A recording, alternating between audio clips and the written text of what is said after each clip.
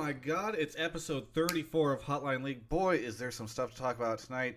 Did you guys hear that somebody's joining the Lakers and that one team lost in the World Cup? And don't even get me started on the political situation here in the U.S. Boy, golly gee, we've got a lot to talk about on Hotline League episode 34. We got Kelby here tonight, so it's going to be a good one. All that starting right now. Hotline League is brought to you by Omen by HP. Well, guys, I am so glad to be back with another episode of Hotline League, but I'm not alone. I'm joined by all you people out there watching. It's great. Amazing. Fantastic. We have 70,000 viewers live right now. I realize I can make that comment and everyone on YouTube will believe it because I keep saying Peter pays me $35,000, or I pay Peter $35,000 for every interview, and people believe that. So I can just say whatever number I want, and it's great. We got Mark Zimmerman here, the constant co-host. How's it going, Mark? Great. Did you mute yourself? No. I was just lip syncing. Yeah, I was muted. Okay. I'm doing great, dude. I found a song I really liked last night, so I looked up the rest of the band. They're not bad. I like them a lot. Okay, good. Is that the most exciting thing to happen to you in the past week? I'm getting a badge at Riot finally. Oh, wait, really? Yeah. Does that mean just you're so I full can, time? No. Just so it's the same status I've been, just so I can actually swipe in. Like contractors can get badges. I've been a contractor forever. I'm just now getting a badge. Why did you not have a? How many times have you had to get somebody to get the badge for you? I have literally had to sign in for the past 2 years. Jesus. And then how do you navigate backstage? Well, so once so for production days, I get a production badge thing. But for like work days and things like that, I would have to get someone to sign me in as a guest of Riot. I would sign in twice a week into Riot as a guest. Yeah. Well. So now I have a badge. It's called Remo Drive is the name of the band. There's a song called You're Killing Me, which I like a lot. I've heard. And Travis will play it at the end of the show. I don't want to get DMCA'd. I've heard that's for one song. I've heard that talent at Riot, they were getting the short end of the stick, but I'm glad to hear that it's all turning around now. Badges to the analysts. We're the rejoin right now. Kelby May. A lot of you guys thought he was dead, and quite frankly, he might have been. We don't know, but he's here. He's here now. It's been about 7 months since he was on the show. How's it going, Kelby? It's going really good. Yeah. Happy to be back on the show. What were you talking doing? League with a bunch of idiots? What were you? I'm just kidding. The callers are great. You and Travis are the idiots. Yeah, I got that joke. Despite how dumb I am, somehow I caught that one. Except when we have EU callers. They're a couple. You don't like Davidson? What? No, Davidson actually owns. I'm just kidding. I'm making jokes. What have you been doing? Jokes. Give us everything that's happened to you in the past 2 months, because the callers want to know. I was gone for a long time because I was playing Mr. Manager again. And that kept me busy. When you say Mr. Manager, no one is going to have context for what that means, including me. So in my role at Twitch, I work with Evil Geniuses a lot, and but I thought they got rid of Evil Geniuses. Anyways, it was like a video style situation. I do sponsorship stuff, so I've known those guys for a long time. The guy who manages the team normally, Phil, and runs the company, he had back surgery, and he couldn't travel. So while the team was doing their qualifiers for TI, me and Sam, who's another guy that works at Evil Geniuses, were helping manage the team. It was like I was back on the CLG days, over getting people food, cleaning up the trash, washing the dishes. What's the weirdest thing you had to do while you were managing again? I actually think I know the answer to this, but weirdest I can't say thing? Wait, no, what? We had a lot of interesting conversations, but the weirdest thing I had to do. What were you thinking, Travis? You really can't say it? I really can't say. Oh, damn. I might have forgotten it then. Can you type it in Skype so at least I can laugh at it and the audience can feel excluded? No, because it'll get leaked and then it'll be... How's it going to get leaked if you just type it to me You had to ask our mutual friend about some information, Kelby. Anyway, what else, what else was going on there? Weird things? That was it, I think. And then I don't know. I've been watching a lot of Dragon Ball. I watched the entire Dragon Ball series while I was gone. Didn't they Dragon almost... Ball or Dragon Ball. Yikes! That's yeah. That's hard to get through.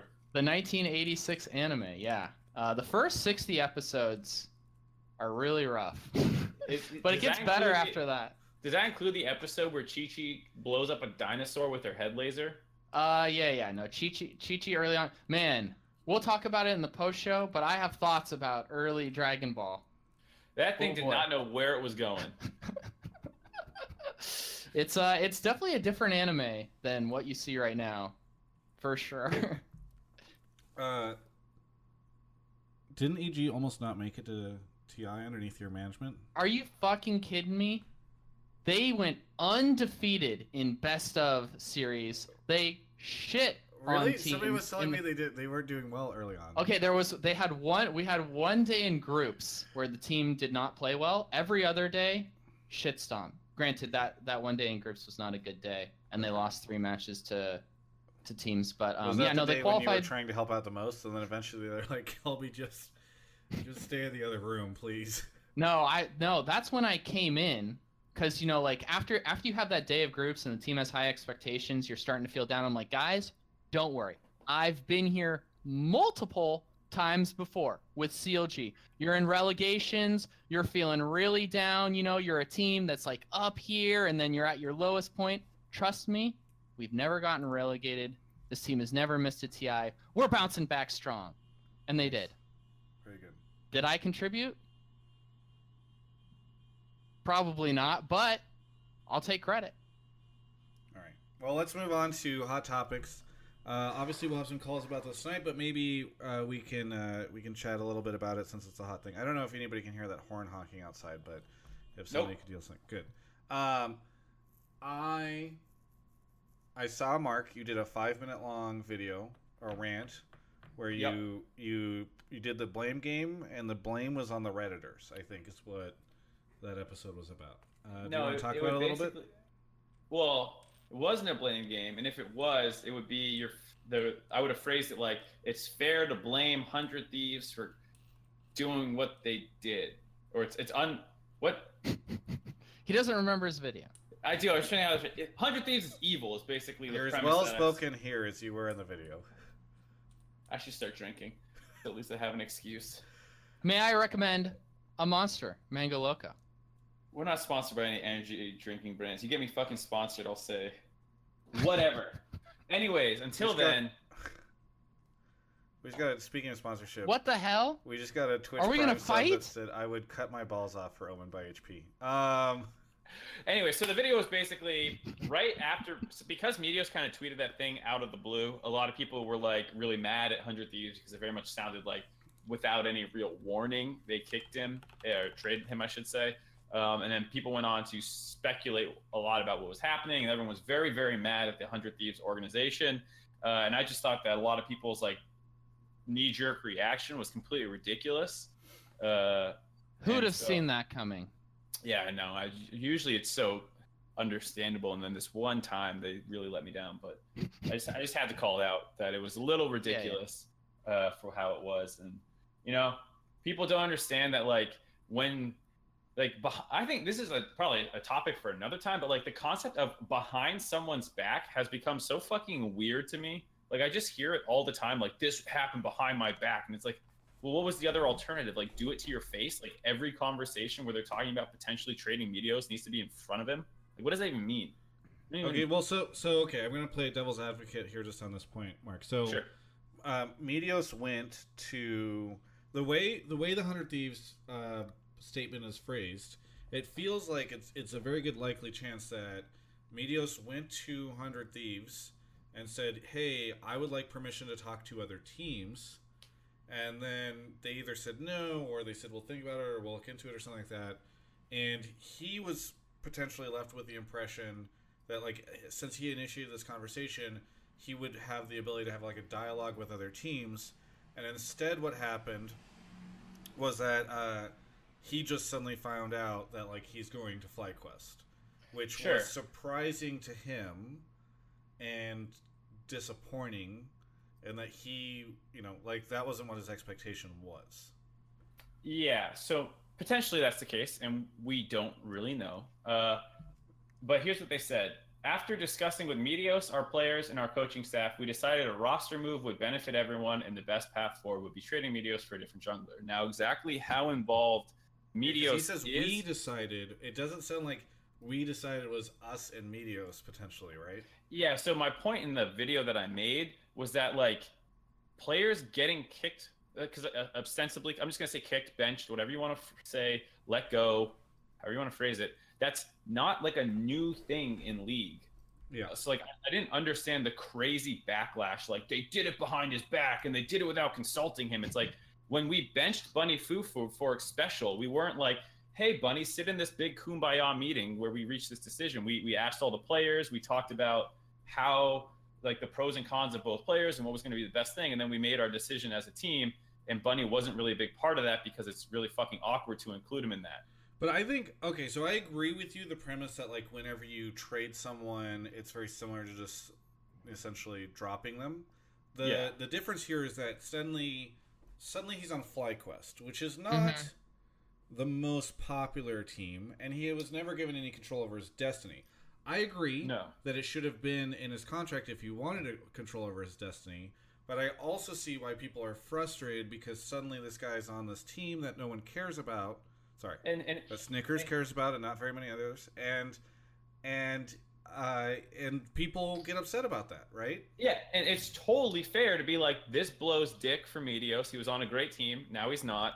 Well, we'll see where FlyQuest lands because they're 3-3 right now. It's fair to be like, now I don't know if I'll get to see him as a Meteos fan. I didn't say you couldn't think that stuff, but a lot of the backlash initially was like, how could 100 Thieves have done this to him? This is evil. This is so fucked up. And it's like, no, he asked to like look at other options because it wasn't working out. So what do you think the team does? They pull all the other players and they're like, well, what do you think? And they're like, yeah, they probably said it's not working out. And the probably was like, yeah, it's not working out. And then they found their trade. Who knows how many options they had? Maybe this was the only option and they traded him. Yeah. And it's really like I said in the video, the difference is if you just got straight benched, you'd be doing nothing. Or maybe they released your contract and then you're unemployed with no salary till someone else signs you. But there's another route they could have gone that would have been more kind to Meteos. They didn't need to take it, right? But like Noah was big on this. Noah from Immortals always was like, yeah, we're a very player-centric organization. We want what's best for them. I think, for instance, Noah probably would have said, okay, fine, you can go talk to other people and not have just been like, by the way, FlyQuest, peace. And that's what, like, and so you're right in that they could have, but I can also understand why people are frustrated that they didn't take that route.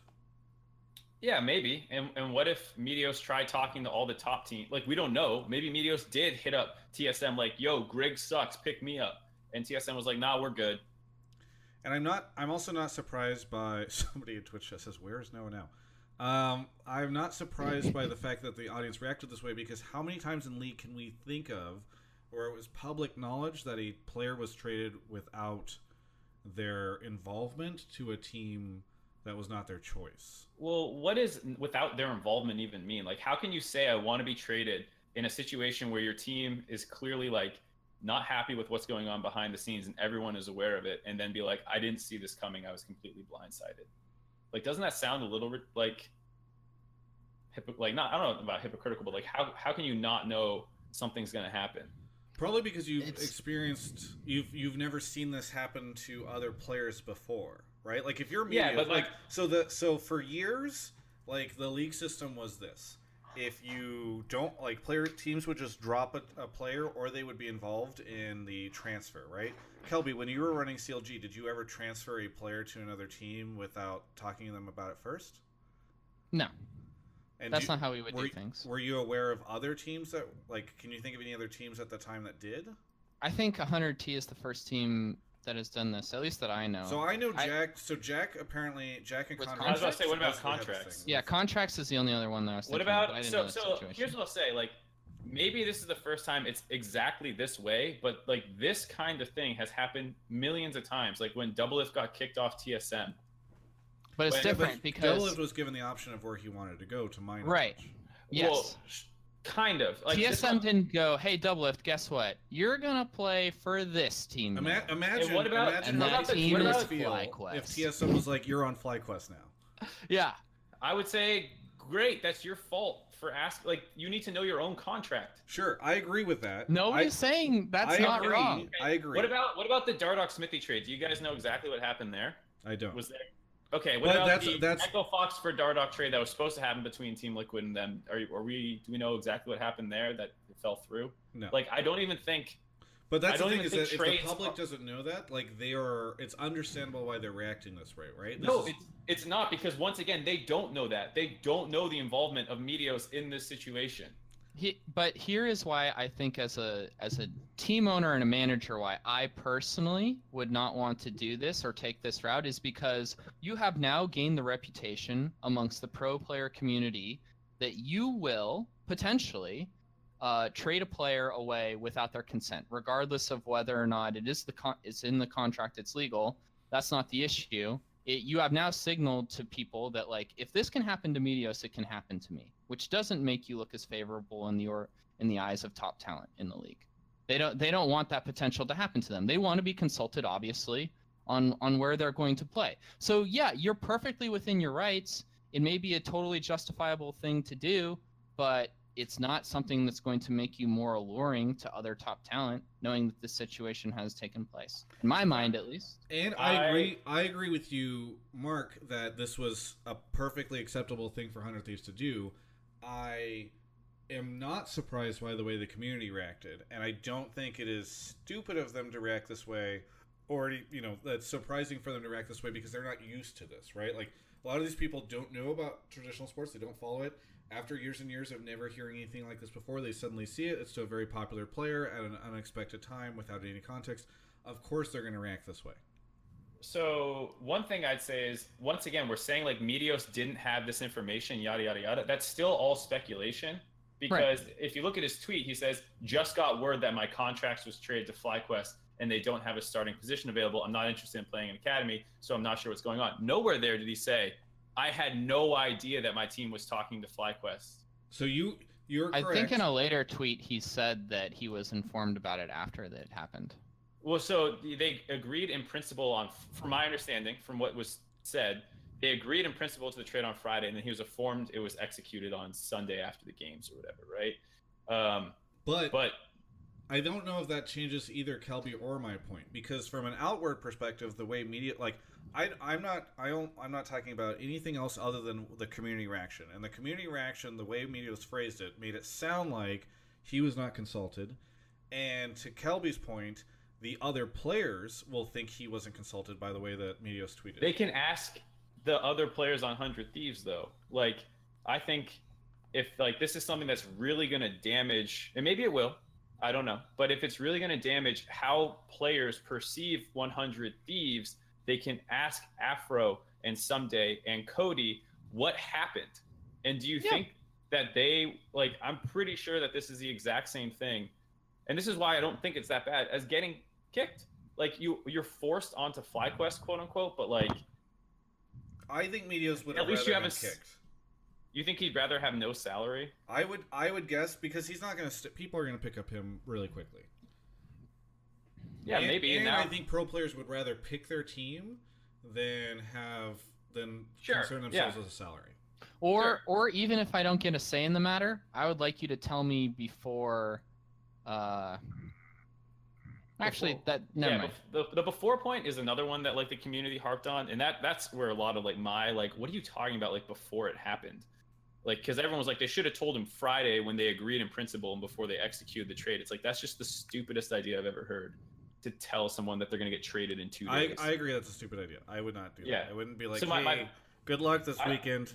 Make us proud. It's the last time you'll be able to do that.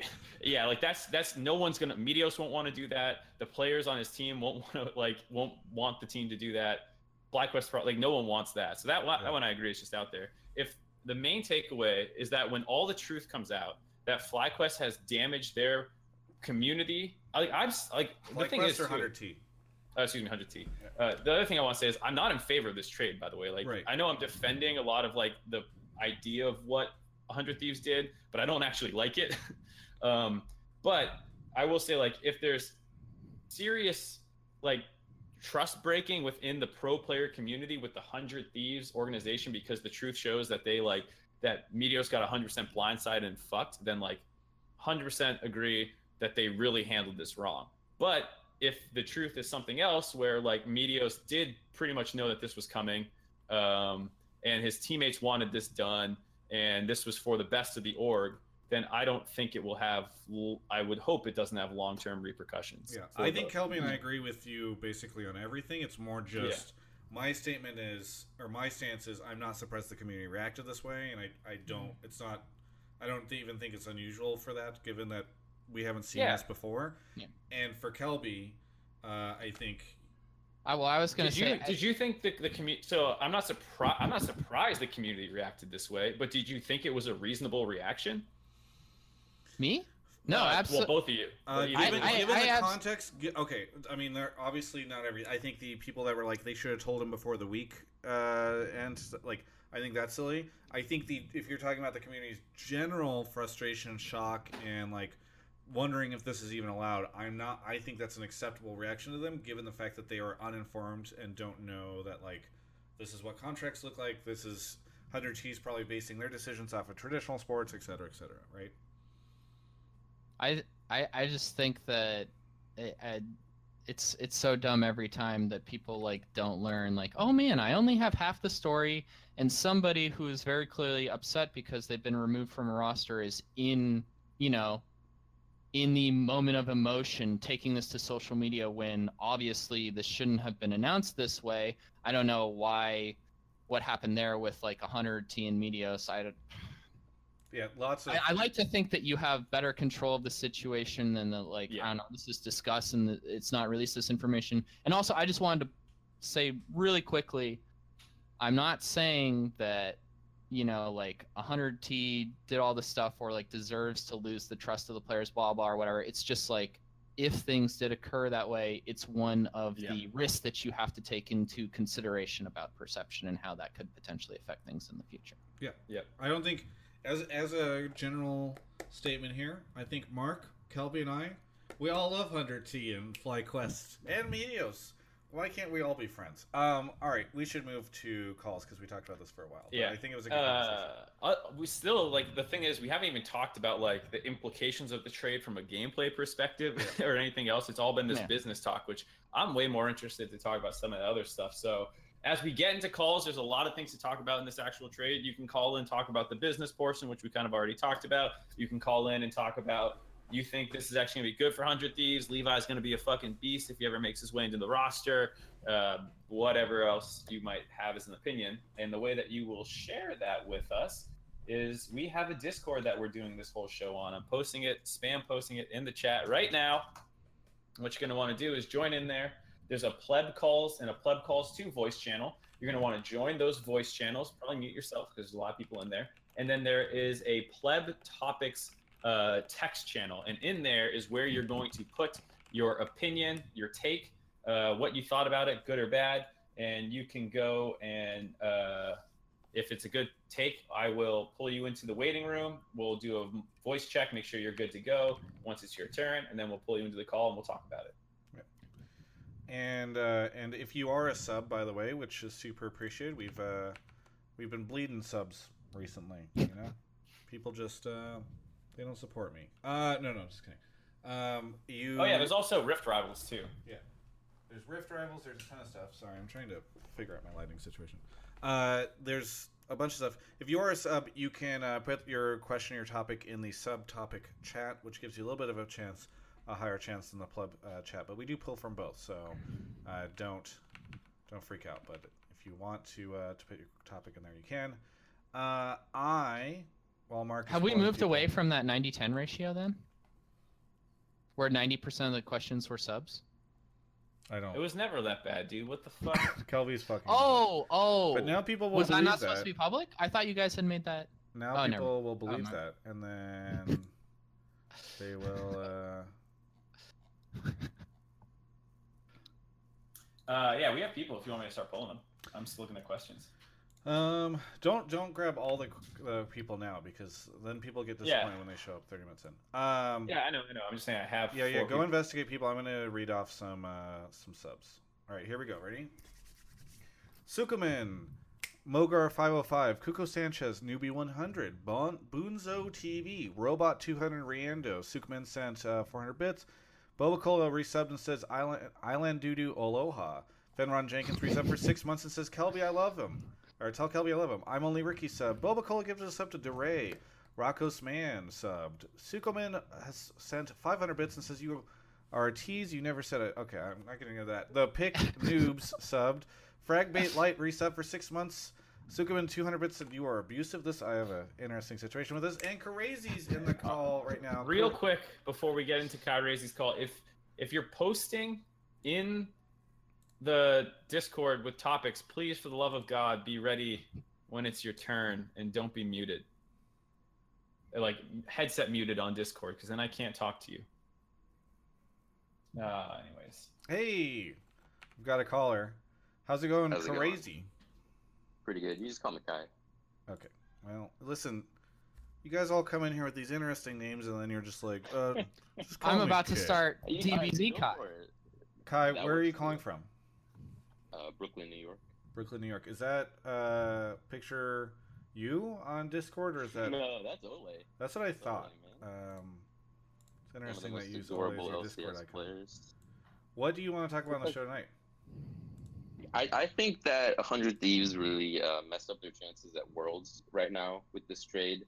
I mean, if you think about it, right, they're putting Levi in for Rift Rivals, and I think Levi's a good player. Marks, you might not have agreed too much from your video on YouTube, but I don't think that they have the synergy, and I don't think he really has a good enough grasp on the English language to have that synergy going forward. Because, I mean, like, what? It's week 4, right? The season's just started, but in the off season, these players played together so much to build that synergy. And even coming into the spring split, 100 Thieves is a new org. It's a new team. These guys have never all played together before. So to me, it was really impressive that they even got to second place with that in mind. But I think, with considering the fact that they can't start someday Levi and Ryu at the same time, I really don't think that they have that good of a shot at Worlds now. Well, I mean, they're not even, like, I think they're not using Levi, right? Well, they're starting him at Rift Rivals. Yeah, they're using him at Rift Rivals, but I thought, Mark, didn't their statement say that they were... They plan to use Honda. Yeah, when they come back from Rift Rivals. But, I mean, it's the kind of thing where probably a lot of stuff is in flux. Kai, I agree with you, though. I think that 100 T's shot at or chances at Worlds are shot. That's just primarily because they're from North America. He meant qualifying for Worlds, Kelby. Oh, qualifying for Worlds? My bad. Yeah, no, a dick. Worlds, but no, I mean, you look at FlyQuest right now, they're not even starting onto what they have Santorin right now. He hasn't been playing on the LCS stage at all this split. So, I mean, he hasn't been getting the same experience. Maybe behind the scenes he has, but I don't know about that. But even so, I don't think Honda, for the same reason I don't think Levi is going to be able to do it if for some reason he could start with everyone else. Building that synergy, I think, is going to take a lot of time that they really don't have right now. Because, I mean, they get some time off for Rift Rivals while the rest of the team is going off there. But I really don't think it's enough time. And on top of that, they're going to have to compete, and their standings in this split are going to be a result of having Honda as a starter. And I really think that they lost their shot at Worlds because of that. Yeah, so maybe in the future, but not this split. I actually think Levi is great, to be clear. I think he's definitely a world-class player. He's just a world-class Vietnamese player in North America. And when he was playing on Gigabyte Marines, like he was the complete focal point of that team, and they did all their strategies kind of around him and let him lead that team. It's hard to be a leader when you don't speak the language very well. 100 Thieves this last weekend picked up 2 wins doing funnel comps with Meteos in the bot lane. I just don't think Levi and Ryu are going to play in bot lane together very well. I mean, he played Fiddlesticks. He didn't even die. I mean, you see how versatile of a player Meteos. I mean, granted, yeah, absolutely. Was a jungler, but he's not a jungler right now. But I mean, you can see. I'm sure he doesn't really want to be playing these support champions, or even in the support role in the bot lane, but he can still do it. So regardless of the issues they're having, he's still proving that they just had a 2-0 weekend. They're on a really good winning streak right now. I think giving that up with being able to flex him and him going with no deaths is such an advantage for a team that they're losing right now. I think that it is just a huge mistake for them. Yeah, I mean, it's hard. It's hard to understand. It's hard not to feel like this was some sort of weird ego thing, right? Like, okay, your team is doing well. If your objective is to go to Worlds, why make such a dramatic change just because of maybe some behind-the-scenes stuff, right? Like, I mean, if you watch that episode of The Heist, Yeah. my take from that episode was there were big communication issues going on between Meteos, Aphromoo, and Prawley, and those three people were clashing specifically. And I think I really don't know, but my take from that episode of The Heist was that was kind of the reason that they decided to let him go. I get that obviously there were like behind-the-scenes issues, but like you have communication issues, but your team is still on track to make it to Worlds potentially. Well, so Little Birdie told me that 100 Thieves was not doing very well in scrims. I heard that they were not just performing very much at all, and then they kind of did the funneling comps, just like, let's try this. It worked, and that's great that they're picking up wins, but like behind the scenes is, I think, very important. So like they feel like if the communication is not going well, not just in game, but like if you're not actually progressing as a team, then you're lucking into wins now. I don't think maybe they have the opinion that that's not going to work, and you risk a full-blown roster meltdown. And so like if you think things are going to continue to trend worse, you'd rather kind of nip it in the bud and hopefully fix it. So I think that's the perspective and angle that the 100 Thieves team is taking. Yeah, I guess they have more of a looking forward view on things, because I'm pretty sure they're aware that this is going to be a big issue for their roster right now, getting rid of that. And I mean, to your point, I'm pretty sure Prawley tweeted out a while ago that they did the funnel comp on stage and it looked rusty, and he thought that with more practice they could have a much better execution. But I think giving up one of the focal points of that execution, your jungler, which you're going to be flexing a lot, either in the support role in the jungle or putting him in the bot lane, giving up that option that you had. I haven't been watching too much of the Academy games, so I don't really know if they've been doing any of that with Levi, but I don't think either him or Onda will be able to enable that strategy going forward this split, as much as Meteos was. Mark? I agree that they are in trouble after this, and you're basically hoping that somehow Onda isn't as big of a downgrade as he appears on paper, or that Levi somehow synergizes on team, neither of which I have very much faith in working out on. Yeah, it's such a huge gamble because you can't try out Onda. It's not like, hey, Meteos, we're giving you the day off. Yeah. Well, that's the other thing, too, is based off the public statements that Meteos had made, it didn't sound like he was the kind of guy who was willing to be like, yeah, you know what, why don't you try that guy, maybe it'll work better, he didn't, based off his whole thing about he thinks the Academy thing is weird and you're basically training someone to take your job and he doesn't like that. That doesn't sound the kind of player where you could tell him yeah, dude, don't worry, Rift Rivals, we're going to try this lineup and maybe it works better, and we're all an org working to get better. And I mean, a lot of players don't have that mindset, I understand that, but yeah, I understand his perspective too. That is kind of how it comes off. They're gunning for your job. I mean, you see what happened with C9. So I think that might have gotten some players a little worried, but this is a little bit more worrying to me for the team. Yeah. I don't know. Time will tell what ends up happening, but it does feel like if you're a 100T fan, you should just you're 50-50 right now on if the team is actually going to be able to be in competitive form or not going forward for the next 7 weeks or whatever. At least they have the 2 weeks of Rift Rivals to try and figure stuff out. But it's weird because then they've got subs in for the games. One question, I don't know if anybody's got this in the caller queue. Feel free to shut me up, Mark, if we do. But do those teams even, does 100 Thieves even try to do anything at Rift Rivals, or do they just focus on stabilizing their roster behind the scene in scrims? I'm sure someone will have an opinion about Rift Rivals and 100 Thieves. Okay. Well, even if they do spend this time trying to, like you said, stabilize the roster, I mean, look at what happened with Fnatic. Reckless was so unconfident in playing those bruisers bot lane. They had Weepo step in and start, and you saw how successful that was. But I think it's a different caliber of player that we're working with. So, I mean, it's a little bit of a different example, but I don't think that they're going to be able to take that amount of time to get these players on the track that they need to be on for Worlds. Yeah. Hey, Kai, thank you so much for your call. Yeah, thanks for having me. Appreciate Yeah, it. have a good one. All right, you too. All right, really quickly before we grab our next caller, I need to drag Mark back. He left.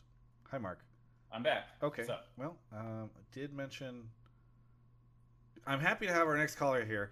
Hi, Nathi. How are you? I'm good. How are you? Where are you calling from? Long Island, New York. What? Oh, wait. Also, New York caller. I think the last one was from Brooklyn. Oh shit. Yeah. Yeah. How's Long Island, New York? How's New York? It's hot. Yeah, It's we're about to 90. have a heat wave this weekend. Mark, did you know it's going to be 104 on Saturday? To here? Yes. Good thing I work in an air-conditioned soundstage. Not looking forward to that. Anyway, Nathi, what do you want to talk about on the show? All right. So my hot take's pretty basic. It's just that 100 Thieves did a good job by trading Meteos to a lower tier team like FlyQuest instead of a team like TSM that's contending for a top spot with them. Because the organization should be looking out for the team, not the individual. Like I like didn't this even guy. think about this.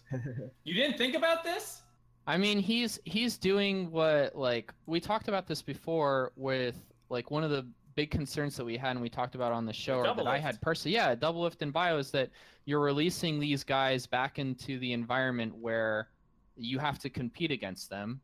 Exactly. 100T has put them on Team Snickers, and you know that, like, they're not going to be a contender for going to Worlds with you. Sorry, go ahead. Me? Who are you telling? Go ahead. Kelby. Oh, it's just if you had anything more to add to your point. Okay, so Nathi, your on that. point If is everyone agrees with me, then fantastic. Yeah, thanks, Nathi. Sounds good. No, you can go ahead and finish your thought. Wait, say again? What did you have anything else that you would say besides like good job sending him to FlyQuest? I mean, that's pretty much it. Like, I don't really know what else to add to that. If you send him over to TSM, then you'd have to be competing against them with TSM, who actually seems to be doing not too bad right now. But FlyQuest has only been in like the lowest teams on the bracket right now. Okay, so what are the chances? Maybe we'll turn this into a discussion. What are the chances that that played a factor in it and the decision to send him to FlyQuest, Kelby and Mark? I think it was. You go. I would say it's really, really hard to say. I think that ultimately, probably what you're going to put above everything else is value that you can get in return. Even if you're sending him to TSM, if you get like a dramatically better upgrade to your organization than what you are getting at FlyQuest, is it worthwhile to take a substantially lower value trade that just to ensure that he's on a lower place team? So I think that probably it probably comes into a deciding factor on like, the second or third tier of like deciding factors. You know what I mean? But obviously first, I think you're looking to see what you can get back for your organization. Yeah, and I think just in that idea, like it's really hard to find even trade values in League, like with how small the rosters are. Like you basically are almost like, other than the Smithy Dardoch 1-for-1 trade, like it's really hard to be like, I will take your Academy this thing for your LCS this guy and have that be a good trade. Like maybe if Cody completely sucked, which he doesn't, he's really good, but if he completely sucked, maybe the TSM trade makes sense because you can grab Mr. Rales and then you're like, well, we got to do something, otherwise we're not making playoffs and we have Levi on the bench, blah, blah, blah. Like maybe you can try and spin it that way, but I think so the implication here is that Onda is like the best option. I think it's like who even wants to take this trade that you're getting anything in return? You're not just doing a charity case for another team. You have to think about the context as well of how this probably came up, is that 100T starts randomly reaching out to you and being like, hey, we want to get rid of Meteos. And you look at 100T and you say, you guys made it to the finals last split, you're doing really well this split, but you want to get rid of one of your most popular players. What's going on here that I don't know? like it raises a lot of red flags in your mind probably. You're like, oh wow, what like herring am I picking up here? Yeah, and it's probably like a consideration that affects what you're able to get in return for him. And that's exactly why I think FlyQuest, which is often not talked about at all in this trade, made a great move, because there's a couple different things you can do now. You have a lot of flexibility. They in their statement talked a lot about culture fit. If he does work out, maybe he takes Santorin's job. Sorry, Santorin, that sucks, but maybe it makes FlyQuest better, so it's a good move like that. If there isn't a culture fit, or you just don't even intend to use him, maybe TSM is interested, and FlyQuest cares a little less about powering up a rival because they're not doing so well, and so maybe they do just send him over to TSM for massive cash considerations, or maybe they can swing some other stuff their way. I don't know. I think it's good on them because it gives them a lot of flexibility. So I think it was smart by FlyQuest. Yeah. I mean, if I'm FlyQuest, of course I'll take Meteos. But I feel like I'd potentially stick him. I love the cat's just jumping onto the shelf behind you. Well, the other thing as well that is just like, what is Meteos' salary, do we think, compared to Ondas? Ondas? Like you're just picking that up. If you're not planning on using him, these aren't like traditional sports organizations where you can just like, oh, okay, like we're floating like a 30% increase in our total, like salary for the season or something like that if you don't have plans to use this guy. It seems kind of weird to me if they don't have like some sort of vision for how this plays out in the future to just like add that to your salaries cap, you know what I mean? Or not your salary cap, but your total roster cost. Yeah, you can't afford to have like a $500,000 commodity on your bench in academy. Right. I mean, isn't that what's happening with Piglet though? I don't think Piglet's worth that much anymore. Yeah, there's no way that Piglet is getting paid nearly that much money. Not even close. All right. Well, I don't know. We'll have to see what happens. But it is an interesting comment that this is like a really good move for FlyQuest. I'm very curious to see what FlyQuest does, because I feel like bringing Meteos into the roster would be probably pretty smart on their part. Yeah.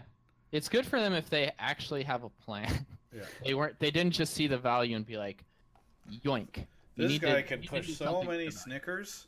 Think about how many Snickers he could push Maybe for we our can get more than 500 on our YouTube video with Meteos. The other thing that's really weird too is like assuming that, I mean, we don't really know how things went down, but like you have your player that you're picking up to your organization essentially stating that he doesn't want to come to your organization. Like when you're doing this trade negotiation, at some point are you like, hey, does Meteos know? Would he be interested in playing here, or is he gonna like hate this? Yeah. And I don't know if that was answered or not. It seems like it kind of wasn't. Well, it depends. It depends. Like once again, looking at that wording, like FlyQuest does not have an available starting position. Right.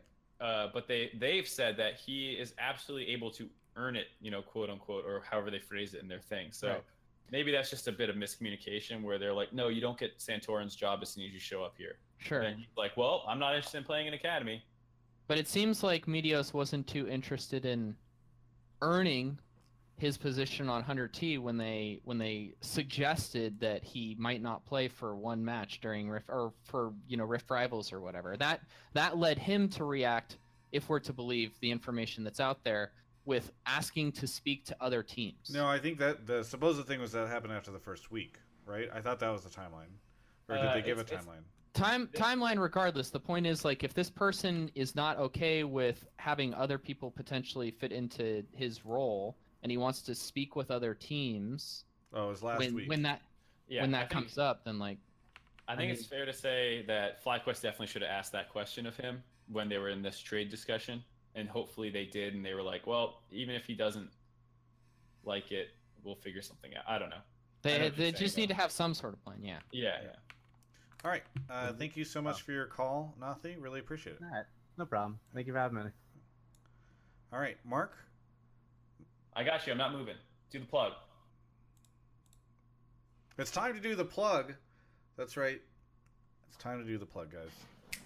It's a pleasure. Every week I get to come out here. I do this show which I love. Mark and I love. We've talked about this before, how much we enjoy doing the show with each other, and not only that, but I get supported, and Mark gets supported, and Kelby gets nothing, and that's basically the best circumstances you can ask for. And we get supported by Omen by HP. They are an amazing organization that makes great computers. I'm using one right now. The monitor I'm using is on there. This is a edit rig machine back here that people used and we edit on and all that stuff in my new office. And that's also an Omen by HP thing. They do a lot to support us. They support Overwatch League. They sponsor CLG. Now they sponsor Cloud9. They're doing a whole lot of great things out there. So in my mind, just an amazing partner and sponsor, doing great stuff. They make some cool keyboards, and in fact, they've got, Mark, we'll have to get you the newest one that they're coming out with, and they've got a new mouse coming out as well. Got a whole lot of different things.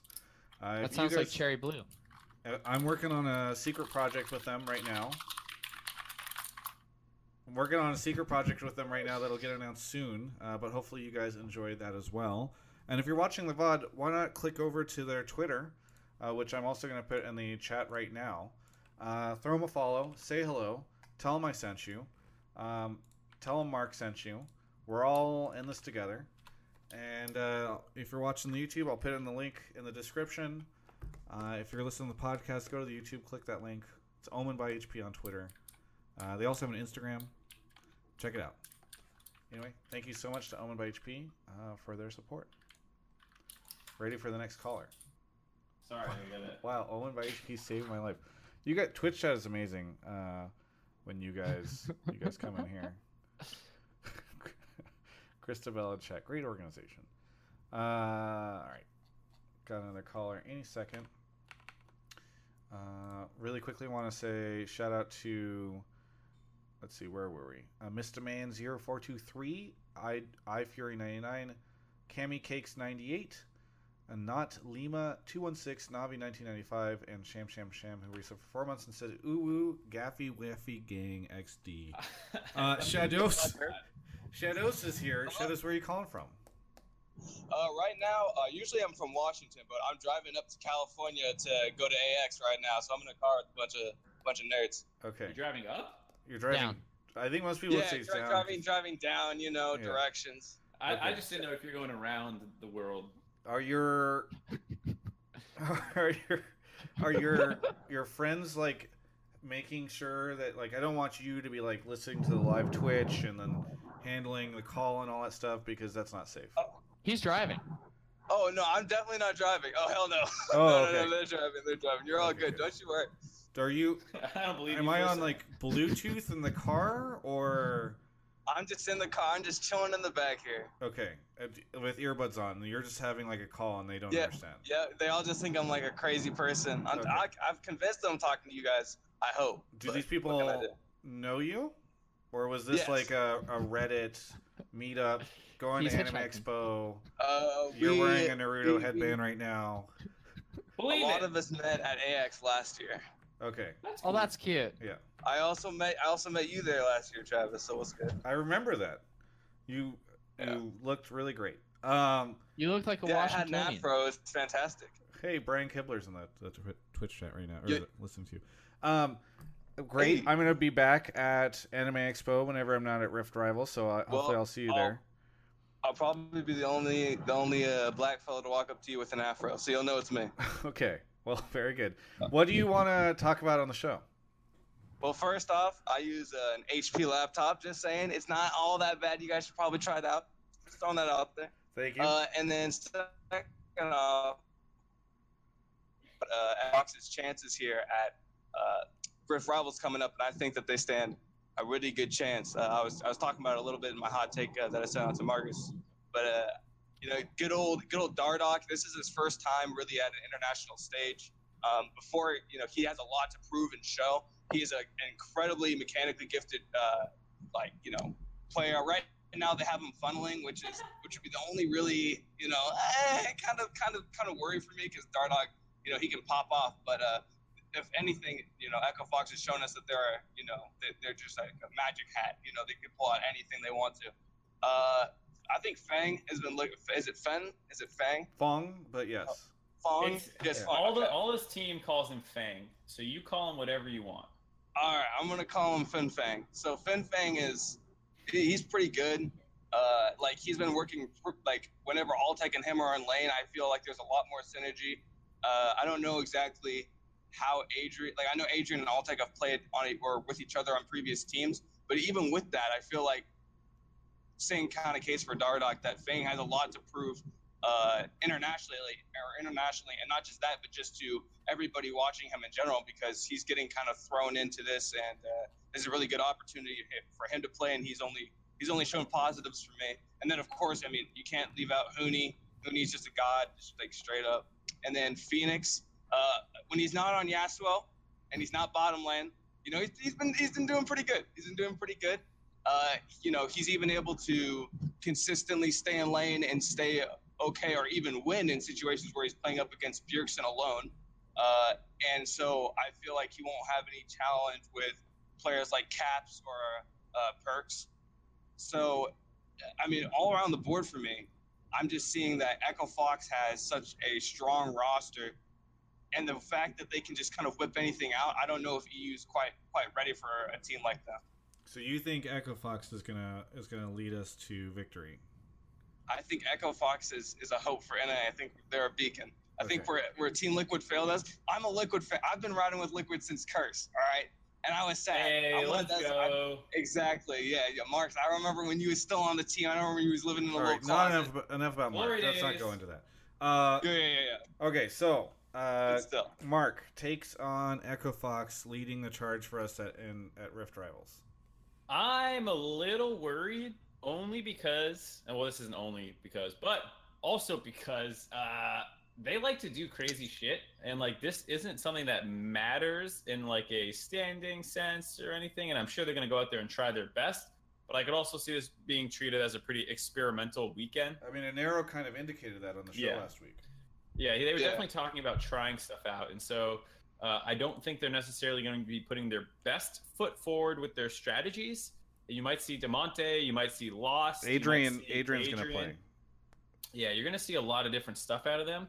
And while, you know, who knows how Echo Fox will do internationally. Did they say that Adrian was playing? Yeah, so I interviewed Fong yesterday, and I asked him if he was going to be playing at Rift Rivals, and he said he thought Adrian was. Okay. Huh. Does that change your call? They're like, okay, well, Team Liquid, they've got it. Chance. Last place, 6-0 or 0-6. Extended. Not continue on. Sorry. 0-6. Jesus. I think they have the skill, and I think they're crazy, and that's good. At higher pressure international events, like I think I would love to see Echo Fox at Worlds, where like I really don't think that that's a team that's going to get out there and be like, we have so much pressure to perform on our shoulders, quite like Team Liquid and TSM have kind of done in the past. So that would excite me in a one that mattered, but in this one where it doesn't matter. I think a lot of the teams will be playing pretty loose. Maybe that's good for them because they're scrappy, but I think they'll be swapping around a lot of players and strategies, and that will not bode well for beating the European teams. Yeah. See, for me, it's like, as I would disagree just simply because I feel like not necessarily for the team, because I would agree there that this tournament doesn't really mean much if you're looking at it, right? Like it's just kind of a way to experiment, because realistically this doesn't determine your placings and all that. But for the players, I want to like really focus on Dardoch, because again, I've been following him since, you know, he first popped up on Team Liquid. He has never gone to an international event ever, never played. And this is going to be his first time for other regions and other like people to see him play. And I think he knows that. And I feel like even though it's maybe not as important for the organization, I think if the players go into it with like this mindset that I really want to do this. Also, Huni, of course, Huni wants to crush EU. Like, of course, Huni wants to prove to everybody that, you know, whatever region he is at is the best region, right? So it's also something for Huni too. I feel like that like kind of idea could drive them in that, or could give them like that passion to take on first. But I continue on with whatever else you got to say. No, I mean, like, I definitely agree player motivation's going to be there. I like, you know, as much as Dardoch wants to pop off, if they're like, time to practice funnel, boys, against the best funnel team that we know in the West. Yeah, like, I just don't see how Dardoch's like popping off on Braum versus G2's funnel v funnel strats and like Yeah, if the teams don't, I think the teams generally don't like playing funnel. Correct me if I'm wrong, but that's the vibe I've gotten from all the players I've interviewed. Yeah. Do you think we just won't see funneling at this event because it matters less? I don't think that's how they'll approach it. I don't think they'll approach it like, oh man, let's just like have fun and do random shit. I think they'll be like, this is a great time to practice out with other lineups, as well as like if we're not good at funneling, which it sounds like based off their tweets, Echo Fox don't feel like they're great at funneling. I think this is the perfect time to practice it. Yeah. Even though they might hate playing it, it's like, well, if you're a team that wants to be good at playing it, why not play it at an international event versus good teams for no repercussions? Yeah. Yeah. So I think you'll probably see a fair amount. All right. Well, Kelby, you have any thoughts on NA and Echo Fox leading the charge? Yeah. So you think that they're gonna do better than Team Liquid? Did Team Liquid and Echo Fox play this weekend? Oh, okay. Hold on. Whoa. Don't get me wrong. That was a question. I didn't get an answer to it. I just wanted. All right. Okay. Look. I don't think that they will, but I think my hot take was that they crush EU. And I said, yeah. Well, I did mention that there was the light, that they were the last beacon, which would imply that Liquid would fail us. But so I'm just a little worried. I looked at Worlds. All right, I saw the passion, I saw the chance, and I saw it stripped away. I don't know if I'm ready to open myself up to that kind of, hurt again. I gotcha. So this is why I would say that it probably won't go that way. One, you talked about Dardoch having never played on the international stage before. He's not going to be playing on the international stage here. He's playing from the NALCS studio. Two, you talked about Caps and Perks coming and playing. These guys are going to be way more motivated than the Echo Fox guys are because this is their tryout to get the biggest paycheck possible to come to NA next year. They want to come here and they want to flex because they know this is the golden route to get paid in NA. Like it's the EU player's dream, as we've seen the past couple of years. You blow up in EU, you prove that you're a really good player, and you come to NA to get paid and to have a good life. That's the dream. So living proof. Yeah, exactly. On the team I'm talking about, bro. Yep. You got Mithy, you got Sven, you got Bjergsen, you got Jensen. All these guys, they just want to come to NA. So Caps and Perks, I fully expect them to show up, put the NA guys in the dumpster, and continue that narrative like, you want to bring us over because we're better than your talent. But otherwise, yeah. For those reasons, I just think that, Echo Fox probably not going to show up. All right. That's fair. If I end up being wrong, I'll come back on here and I'll let you know like how woke Kobe is about that strategy. Yeah. Strategy. Well, we decide who gets to come on. So unfortunately, I can't. Yeah, for sure. No. Shadows, I don't mean it like that. Thank you so much for the call. Hope to see you at Anime Expo this weekend. Are you gonna go to Rift Rivals? Probably not. So you're not gonna show up for Rift Rivals, but you think Echo Fox will? I mean, You live in Washington. I don't have that. You live in Washington. There's an international thing. There's 4 days long. You couldn't. It's 3 days long. Anime Expo's 4 days long. You couldn't make it to one of those days. Look, I'll be 100% honest. I had completely forgot the Rift Rivals was even a thing until like 2 days ago. Okay, so did Riot. Hey, thank you so much, Shadows, for the call. Really appreciate it. Have a good one. I appreciate it. Yeah. You guys have a good night. Yeah, you too, dude. Yeah, Anime Expo, there's like things to do for a little bit, but like, come on.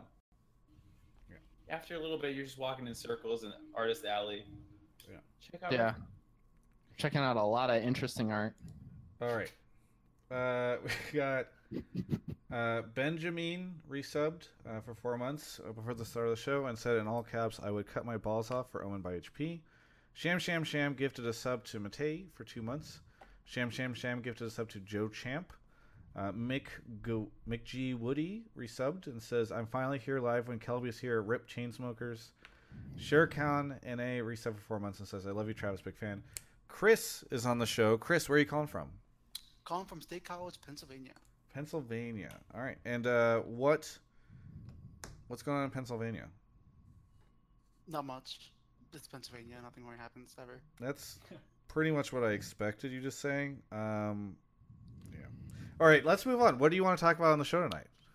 So my hot take was that TSM should write a blank check for Meteos. A blank Because check. Hey, A blank check, because Greg has been mediocre at best, and his team has been covering his poor play. And that TSM, if they want to get close to what their expectations are as a team, they need someone like Meteos in the jungle. are we giving up on Mike Young already? Is Mike Young done? Oh, Mike Young. Apparently TSM gave up on him already. Jeez. Yeah, Mike Young is buried out back. Kelby, Jesus. Rough. Kelby, I have a question for you.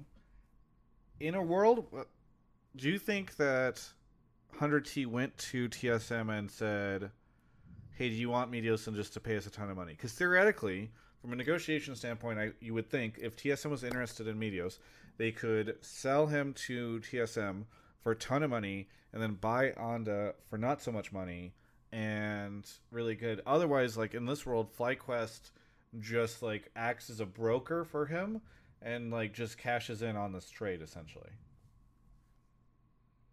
I'm inclined to think that I assume that 100T reached out to everybody, and they probably would reach out to TSM considering their jungle situation, and that TSM was not interested, or they were not willing to give anything comparable to this is obviously like pure speculation. Yeah. I don't have any inside like info on this, but like, or that like it wouldn't work out. I don't know. I just don't see TSM and Meteos. That's not something that I see.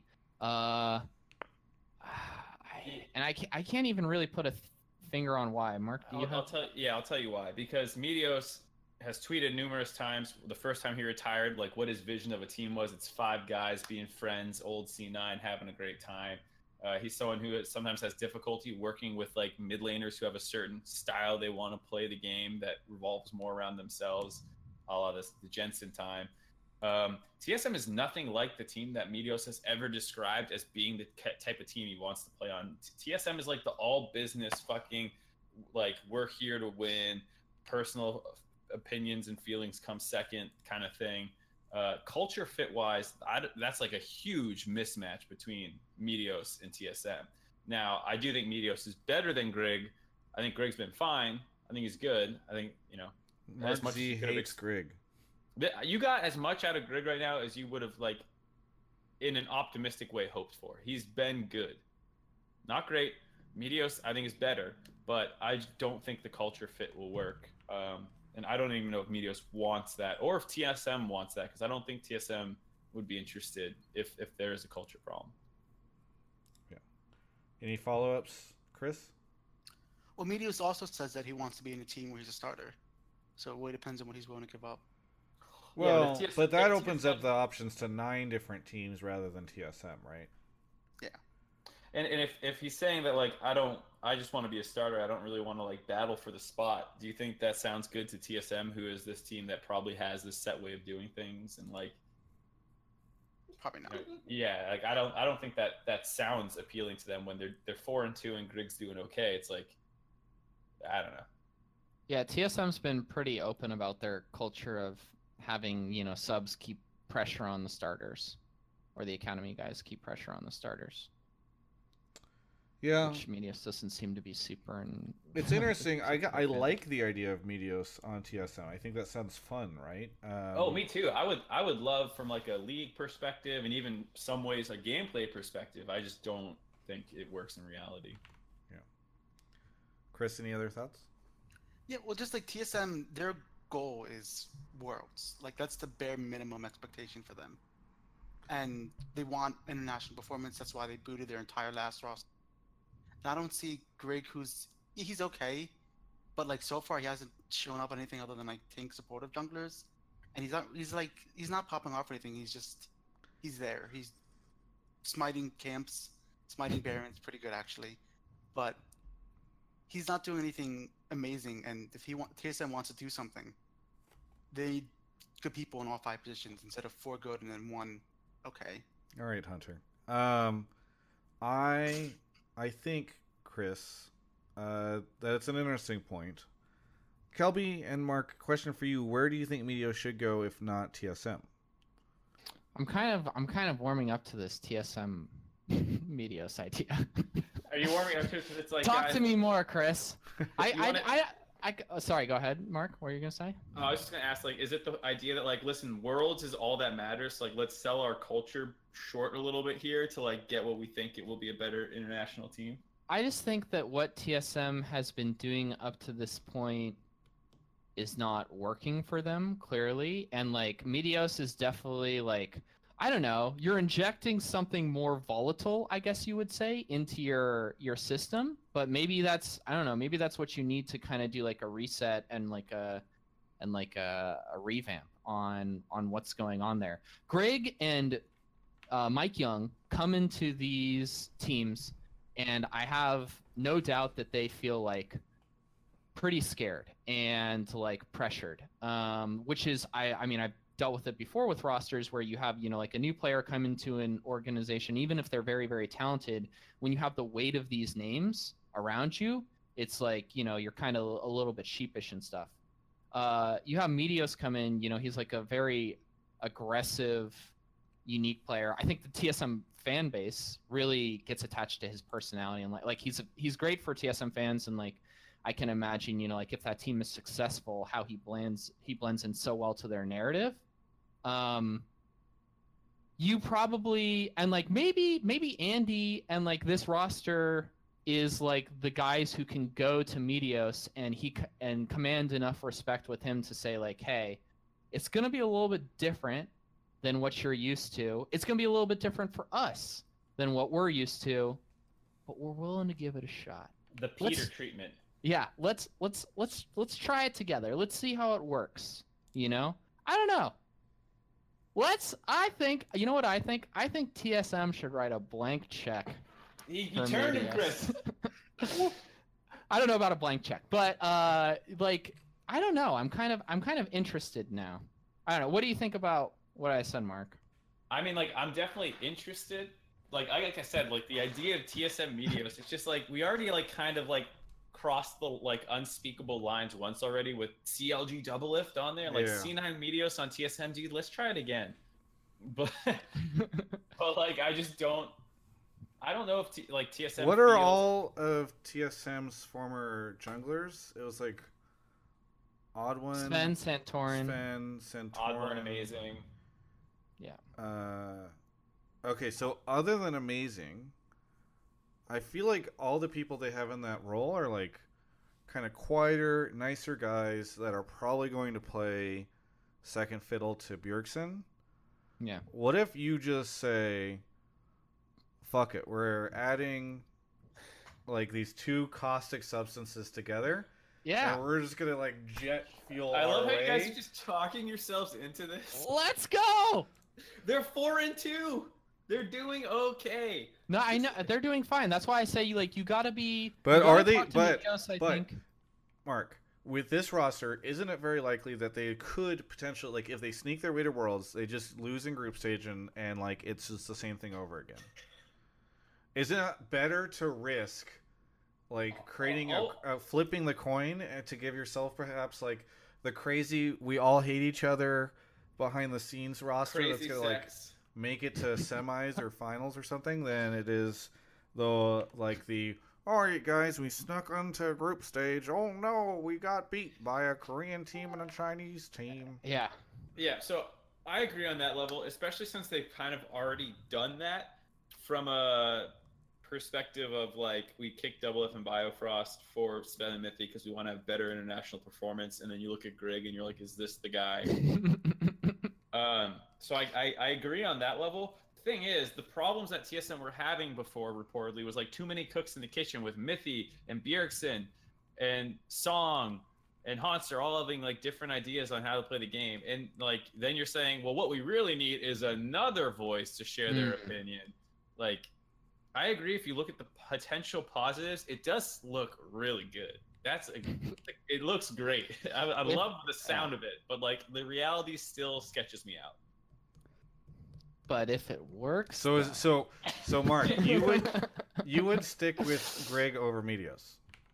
My GM mode no repercussions mind would be like, fuck yeah, I'm writing a check for Meteos. My like real world day-to-day 3 months I need to work with this potential that I'm setting myself up for is like, Yeah. I think you have to have a conversation with Meteos and be like, hey, I know that you don't want this, but we need you to be okay with. Are you sure he wouldn't want it? Wait, we're sure. We think that Meteos would turn down TSM. No, I'm just saying. Let me finish my pitch. All right. I know that you want to have a guaranteed starter spot, but we need to integrate you into the culture. We need to have you split time with Greg and show us that it works, and we'll work with you too. And this is much. Would you rather do this scenario with FlyQuest, or would you rather do this scenario with TSM? I mean, that's an easy decision. Yeah, but you're kind of. You do it with FlyQuest, duh. Fuck TSM. Yeah, of course. Yeah. But they only got Dr. Pepper over there. They don't have the world's Snickers. greatest candy bar. Yeah. All right. How do you want to get your sugar? Chris, listen. You're not drinking Diet Dr. Pepper. Chris, you are a speaker for our generation. The arguments and speech that you gave us has convinced all of us, except for Mark, that we want TSM Meteos. We're on board. So Mark, hear me out. There we go. Third run at me. He got confident. Already has one superstar KDA 80 carrying Sven. Why not get the superstar KDA jungler? Because 2 heads and 2 carries are better than 1, right? Yeah. Yeah, and then we can run Zen and Mithy with a funnel comp, and we can put Bjergsen and Meteos down the bot lane. I don't know. I don't know. That's all I have to say. Doesn't sound like a very convincing argument against it. It sounds really cool to have TSM Meteos, and sometimes it's better to be cool than good. No, I don't think so. I don't think it's going to happen. I mean, I think TSM's it probably won't happen, but shifting in the way of cool than good for a while. You know what I'm saying? All right, Chris, thank you for your call. It's an interesting call. Thank you for the hot take. It was fun. I got 2 out of 3 convinced, and that's all that I need.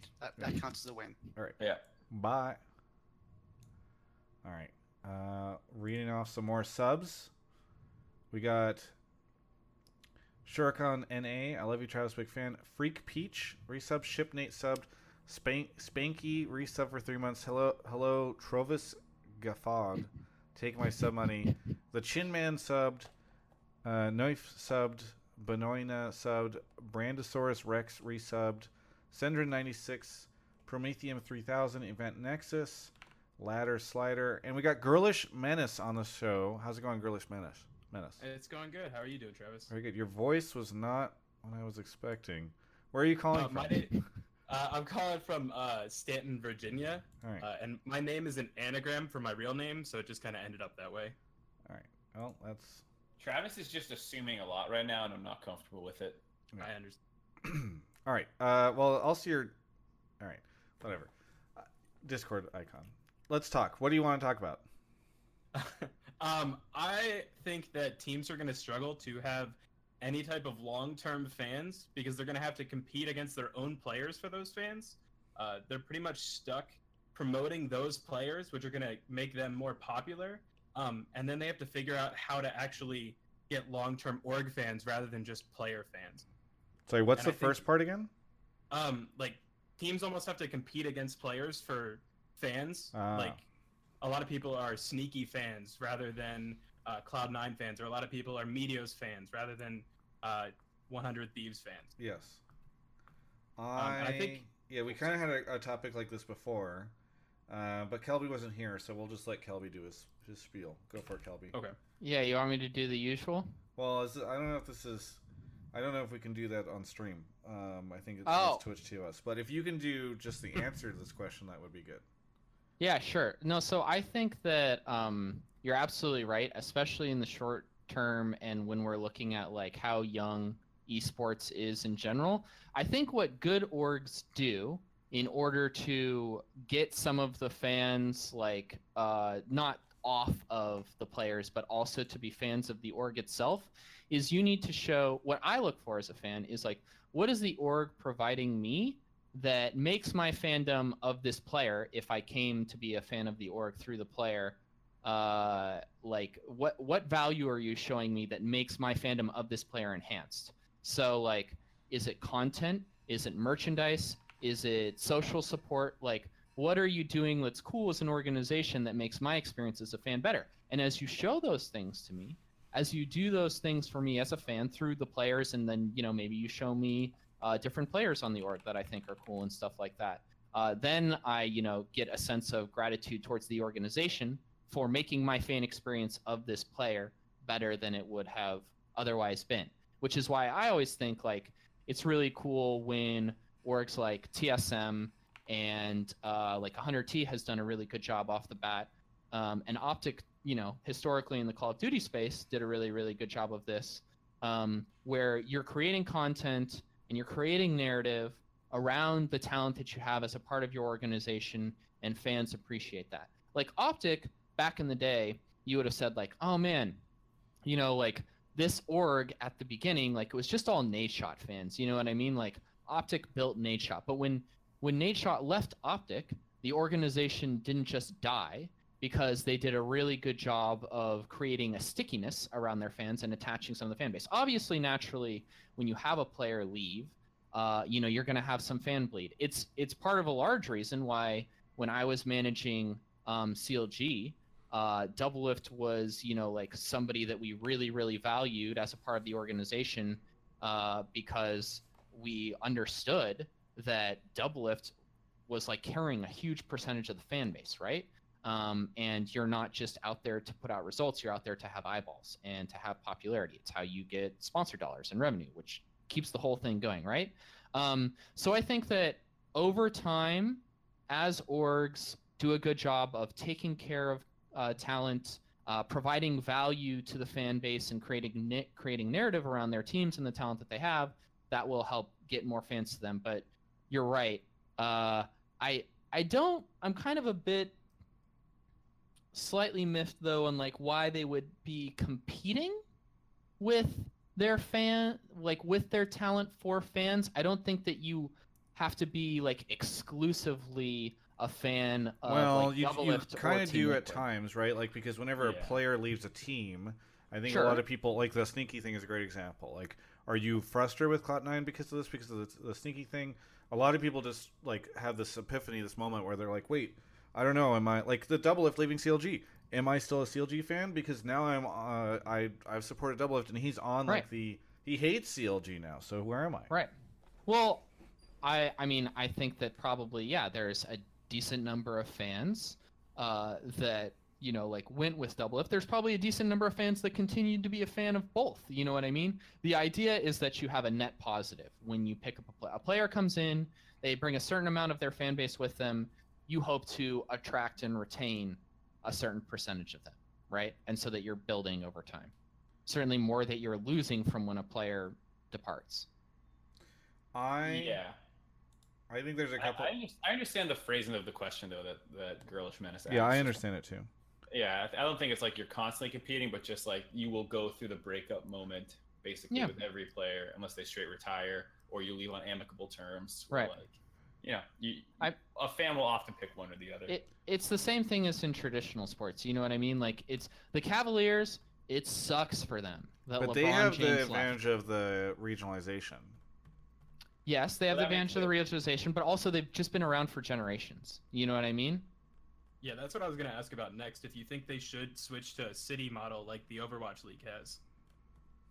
We've talked about this on another episode, and I think the general takeaway was actually putting people in cities is really difficult and can be very problematic. But if you do what Overwatch League has done thus far, which seems to be pretty effective in just pairing cities with teams somewhat arbitrarily, like, why not? Because it seems to only be beneficial as long as the teams are doing things for that city. So in that regard, like, I think we're open to that, and I think that would help center fans better with teams. But I will say, unlike traditional sports, I think just the whole scene being so much more intimate, like, it's not a ton of players for millions and millions of dollars who are like farther away. I think with streaming and all that other stuff, it does make it all feel a little closer. So I would say, I mean, I don't think there's anything to replace LeBron leaving Cleveland as like a breakup kind of thing. But I think there are a lot more of like the medium-sized ones where like almost every big pro player, if they ever have to get replaced, will be pretty difficult for fans. As I'm thinking about this, I haven't really thought about like this for a while, but I don't think that the teams do a good enough job figuring out how to brand themselves. And for a while I was like, well, it's really hard to do that. Like a lot of teams try to say like, this is what we stand for, but ultimately like your team brand is going to be much more cultivated and influenced by the players that you sign. And there's not like the breadth of player opportunities out there for you to say like, oh, we only want the Mimi guys, or we only want like the wholesome guys or whatever. Like ultimately, like if your goal is to win and to attract sponsors, you're probably just going to sign a bunch of popular players and people that will allow you to win. But as we were talking about this, I thought of one thing that I hadn't paid too much attention to, but I looked it up. Bringing up Immortals and Noah again. Immortals, their Overwatch team Valiant, they recently announced like a initiative called Be Valiant, where they it's kind of like a inclusivity initiative. They did like a Girls in Gaming Summit. They did several other. I think they're doing other things. The whole idea is they want to be one of the more inclusive teams. Maybe you are somebody who doesn't agree with that because you think that terms are more about historical context and all that. But I think what's cool there is that they're putting a stake in the ground for the types of fans they want to go for and like the way they want to contribute to the community. I think one interesting idea would be like, what if you decide that your org is all about putting on cool things for your fans? So maybe it's not about the exclusivity thing. Maybe you decide you're like, we're going to partner with Tyler One and we're going to throw like the TSM T1 Invitational for next year and we're going to help produce it or whatever. Or you're going to do like a tour of events around every city will have like a CLG of like viewing party throughout all of Summer Split and we throw this all together. There's a lot of things that I think teams aren't really doing right now, which is disappointing. And I think could be like easy answers. Right. No, you're talking about brand identity, and I think that we've seen a couple of like good examples over time of teams like doing that, but not necessarily like sticking with it. I can, or not necessarily that they didn't stick with it, but like they didn't drive it home enough. Yeah, they get distracted or something. Right. Like remember when like G2 did that one like we're the fucking villains. Yeah, like that is like establishing brand identity right there, and I thought it was really cool and I liked it. And 100T came out and like more of a streetwear focus and stuff like that, and it's like it's not quite there yet, but I can see like where you're trying to go. You just haven't leaned into it hard enough yet. But no, I think you're exactly right, Travis. You need to put a stake in the ground and then continue to drive that home and produce like pieces around that echo with that same sentiment to drive home brand identity. You know what I mean? Yeah. Because you're right. Otherwise, it just develops out of the talent that you have because they're the pieces that are like providing exposure to your organization. Kelby, I liked the CLG bootcamp that you did back in the day. At the time, I remember thinking it was a dumb idea, but I think that was a pretty good example because you were able to make content out of it, and I thought that was unique. Yeah. So. Yeah, I mean, actually, never mind. I'm just. Girlish Menace. Wasn't that FlyQuest's whole brand identity was going to be we're going to get the community involved? I just don't see a lot of FlyQuest fans forming from that. I don't know if that's working. FlyQuest brand identity is Snickers. If you go to their social media and you scroll through their posts, you can see that they are very clearly trying to establish a brand identity, and it is just focused around pushing as much Snickers in your face as possible. I think they try to do some things. It's just that it doesn't stick at all. Even if they had a good idea at this point, I don't think it would stick. Yeah, I mean, if you eat enough Snickers, it'll stick to you for sure. It's not going to just fall off. I think being very fan focused is a good idea, but you need to work on building the fan base before becoming fan focused being fan focused is a great way to continually engage and like really make sure that your audience is hardcore, your fans are hardcore. But that's not going to get you more fans, right? Like you need to do something that makes you stand out, especially in a world where you're not able to deliver like top tier results. Being fan focused is also not a brand identity. It's like every esports org aspires to be. Well, they were trying to do stuff like I think the Bucks, which is sort of the not parent, but that are associated with FlyQuest. They do things like, so like one of the things FlyQuest did was like, you help us design our jerseys or our merch or whatever. And I think a lot of those things are a good idea, but if that's not, nobody who is a undecided fan because their player retired last split is going to become a fan of yours because they see that you can help design the jersey. I think that's a good way to like make your existing fans really love you more. It's also a good way to make every artist out there mad. Right now, there's a huge movement against spec work, so I think it's probably not a good strategy. Yeah. Maybe a voting contest on things your actual graphics designers, or maybe you can submit your own ideas, but not being actual work. Yeah. I don't know. We got so many celebs in the chat right now. Hey, Girlish Menace, thank you for your call. Thank you very much, guys. Yeah, have a good one. Thanks, dude. You too. Right. Moving on. Yeah, in the chat right now, I see Rachel, Brian, Kibler, Damien Estrada, Kobe's watching. Just Riot Toast, bunch of people. Hello, everyone. Sherman. Blah blah blah. Where were we? Ladder Slider subbed. Corrigan subbed. Carly Toes subbed. Peach Weege subbed. The Hippie Steve is here. The Hippie Steve, thank you for being a sub. Where are you calling from? Toledo, Ohio. Toledo, Ohio. Lots of Ohio callers. Always make it in here. What do you want to talk about tonight? My take was that I've been pro Golden Guardians, then pro Cloud9, and pro 100 Thieves in each of these sort of roster situations. And then that I basically would side with the org probably about 99.9% of the time, just because of the franchising system. And there's no reason for an organization to risk like anything that would hurt their brand, like sort of like vindictively going after a player. Like they didn't, just for the example, they didn't trade Meteos because Meteos did something specifically they didn't like. So they're like, well let's get him out of here. Sorry, I'm a little confused. Their opinion for the betterment of their team. Sorry, what's that last part? They got rid of Meteos basically for the betterment of their team. It had nothing to do with Meteos necessarily himself. They did it thinking of themselves, thinking it was the best move for them. And so with franchising, the player first movement thing should probably start taking a back seat, and it should be orgs for orgs, players for players, like look out for yourself sort of thing. So you're saying trust the teams that they're making the right decision. Yeah, because if they are doing something vindictive or even like shady sort of behind the scenes, like it is not in their best interest to operate that way. Because if that gets out, and with increased journalism and everything, like yourself or like Jacob Wolf or many of the other guys that are like coming up in different sites and everything, like that kind of thing is going to get out eventually. Someone from the inside will talk. Well, I disagree with that because there's a lot of stuff that doesn't get out. I do less of that stuff than others, and I don't think trading a player would be shady, right? People don't think High left Golden Guardians or Meteos left 100 Thieves because there was something weird going on. They think it's because the org is incompetent, right? People think Golden Guardians doesn't know what they're doing.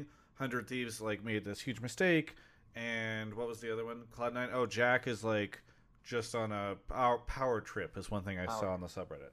So I think to the Hippie Steve's point, he's saying like they're not on a power trip or they're not incompetent. You just don't have all the information. So he's saying he will 99% of the time default to trust with the orgs, whether or not you agree that's the right idea. Right. They don't want to lose. Like if they want to build for now and like try for 2018, go ahead and try for 2018. But if they're doing this move and thinking ahead of 2019, go ahead and try for 2019. I don't think it should matter what your plan is as long as you have that plan and are sticking to it. But you're kind of in a circular reasoning situation here, right? Where you're like, fans shouldn't be annoyed with teams for making unpopular decisions that the fans don't like, because they're in a good situation, right? It's like fans shouldn't be unhappy for doing things that make them when orgs do things that make them unhappy. I'm not necessarily saying that other people should think that way. I'm just saying more like that's the way that I am taking a stance. Like, I like not the best way to say it, but it's like it's not that I don't care about players, but it's like I think players within the franchise system have the means to take care of themselves. So like there is no boogeyman anymore. There's no tainted minds situation happening in NA in a franchise system because Riot would like have their heads sort of thing. Well, they didn't have the tainted minds heads, but I know what you mean. That was in Down Under. They got to pick these 10 teams. They didn't get to pick those 8 or 10 or however many in Oceania. Yeah, sure. And one of the 10 they actually never mind. That Tainted Minds is a rabbit hole. I don't want to talk about Team Liquid that way, Calvin. That was... Woo, buddy! Mortals died for this. Look, yeah, I see what you're saying. I think look. You're probably thinking the same thing that a lot of the industry people think that this way too, right? Absolutely. Which is like I find the roster stuff and these moves more interesting, more so than like how it affects right now necessarily. Like I like thinking about that long-term idea, or I like thinking about they're clearly doing this for 2018.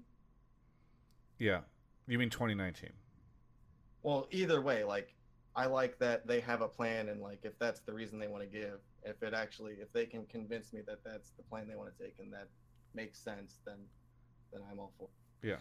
Yeah, I think a lot of the times fan outrage is usually like pretty understandable for me. Like I understand like if you like 100 Thieves, there's almost no reason to be happy about this move from like a just baseline level. Like what are you excited about? You didn't bring in anyone and it's to free up a guy. Yeah, it's and like I understand behind the scenes issues too. Process from like years ago. Yeah, so like I'm totally fine with fans being mad. I just don't like when fans start blaming random things. Like I memed about like how this was bad for 100 Thieves. I was like, what do they think this is the NBA off season? Like I said I didn't think it was good. There's no tanking kind of thing or acquiring 1-year garbage contracts because there's such and such player available at the end of the season. Yeah, I think it's a bad move. I don't like it. I think if fans want to be like, this is fucking dumb. I don't think it helps 2018 at all. It's clearly like we're sort of looking at 2019 with the whole what can we do with Levi situation. What do we have now or whatever that we can keep. I mean, I think a lot of this is a byproduct of in this situation in particular, and with some of the other historical context we brought up of teams not doing a good job controlling the messaging here. And like Meteos went out and made this tweet, but I'm inclined to believe this would have never happened like under an organization that I was running. You know what I mean? Like we didn't have this thing. Yeah, you were very that's a bold statement, Kelby. It just didn't happen. We had players that were upset, obviously, that they get dropped, but you have a conversation with the talent. Meteos has been around the league long enough, and I agree. Is definitely... A player from CLG would never air their dirty laundry if they left. Not when I was managing the team. Didn't happen while I was managing a team. The things you're referencing happened after. Are you sure? Kelby, this is... Yes. Were you about to talk about Link? Yeah. Yeah, this is after. Yeah. I was going to make a joke about how Kelby was the catalyst had the foresight to get out before the hammer and guillotine dropped on his head. It's just... And like... But all right. So I am making a bit of an assumption here, but Meteos has been around the league for a while. I feel like he's a fairly reasonable guy. If you sit down and you have an explained conversation with him about how this is going to be messaged out to the public, you can get him to fall in line. If he doesn't fall in line, there are really serious repercussions to that. He's still under contract with your organization. You have to have things built in there. But maybe they did have a conversation and it didn't go that way. In my experience, from what I've seen here, I think it's usually the failing of the org to properly control the messaging around these situations. Yeah, I definitely kind of agree with that because they had plenty of time. Like if they knew they were going to trade him on Friday, you draft your statement and you have it ready to go so that if shit does hit the fan, you can move immediately. That is an amateur mistake, but Meteos put out his tweet at like 10 or something, and then there was an InVen report about 4 or 5 hours later saying that 100 Thieves it was way before that. People were talking about that when I was eating. Well, maybe you're East Coast. Oh, I was talking about like the public, like what we've seen, like Meteos' tweet, and then InVen put out a report that 100 Thieves was making a statement the following. Yeah, I know. I think it's just the time zone thing, because for me it was 7 p.m. Maybe but, it was. Yeah. Are you on the East Coast? Yeah. Well, there you go. Just let me ask that question. Very good. Hey, thank you so much, the Hippie Steve, for your calling. Oh yeah, no problem. Yeah, have a good one. Thank you. Trying to get me, Travis. I went back and looked because I thought it seemed like a classic Kelby situation.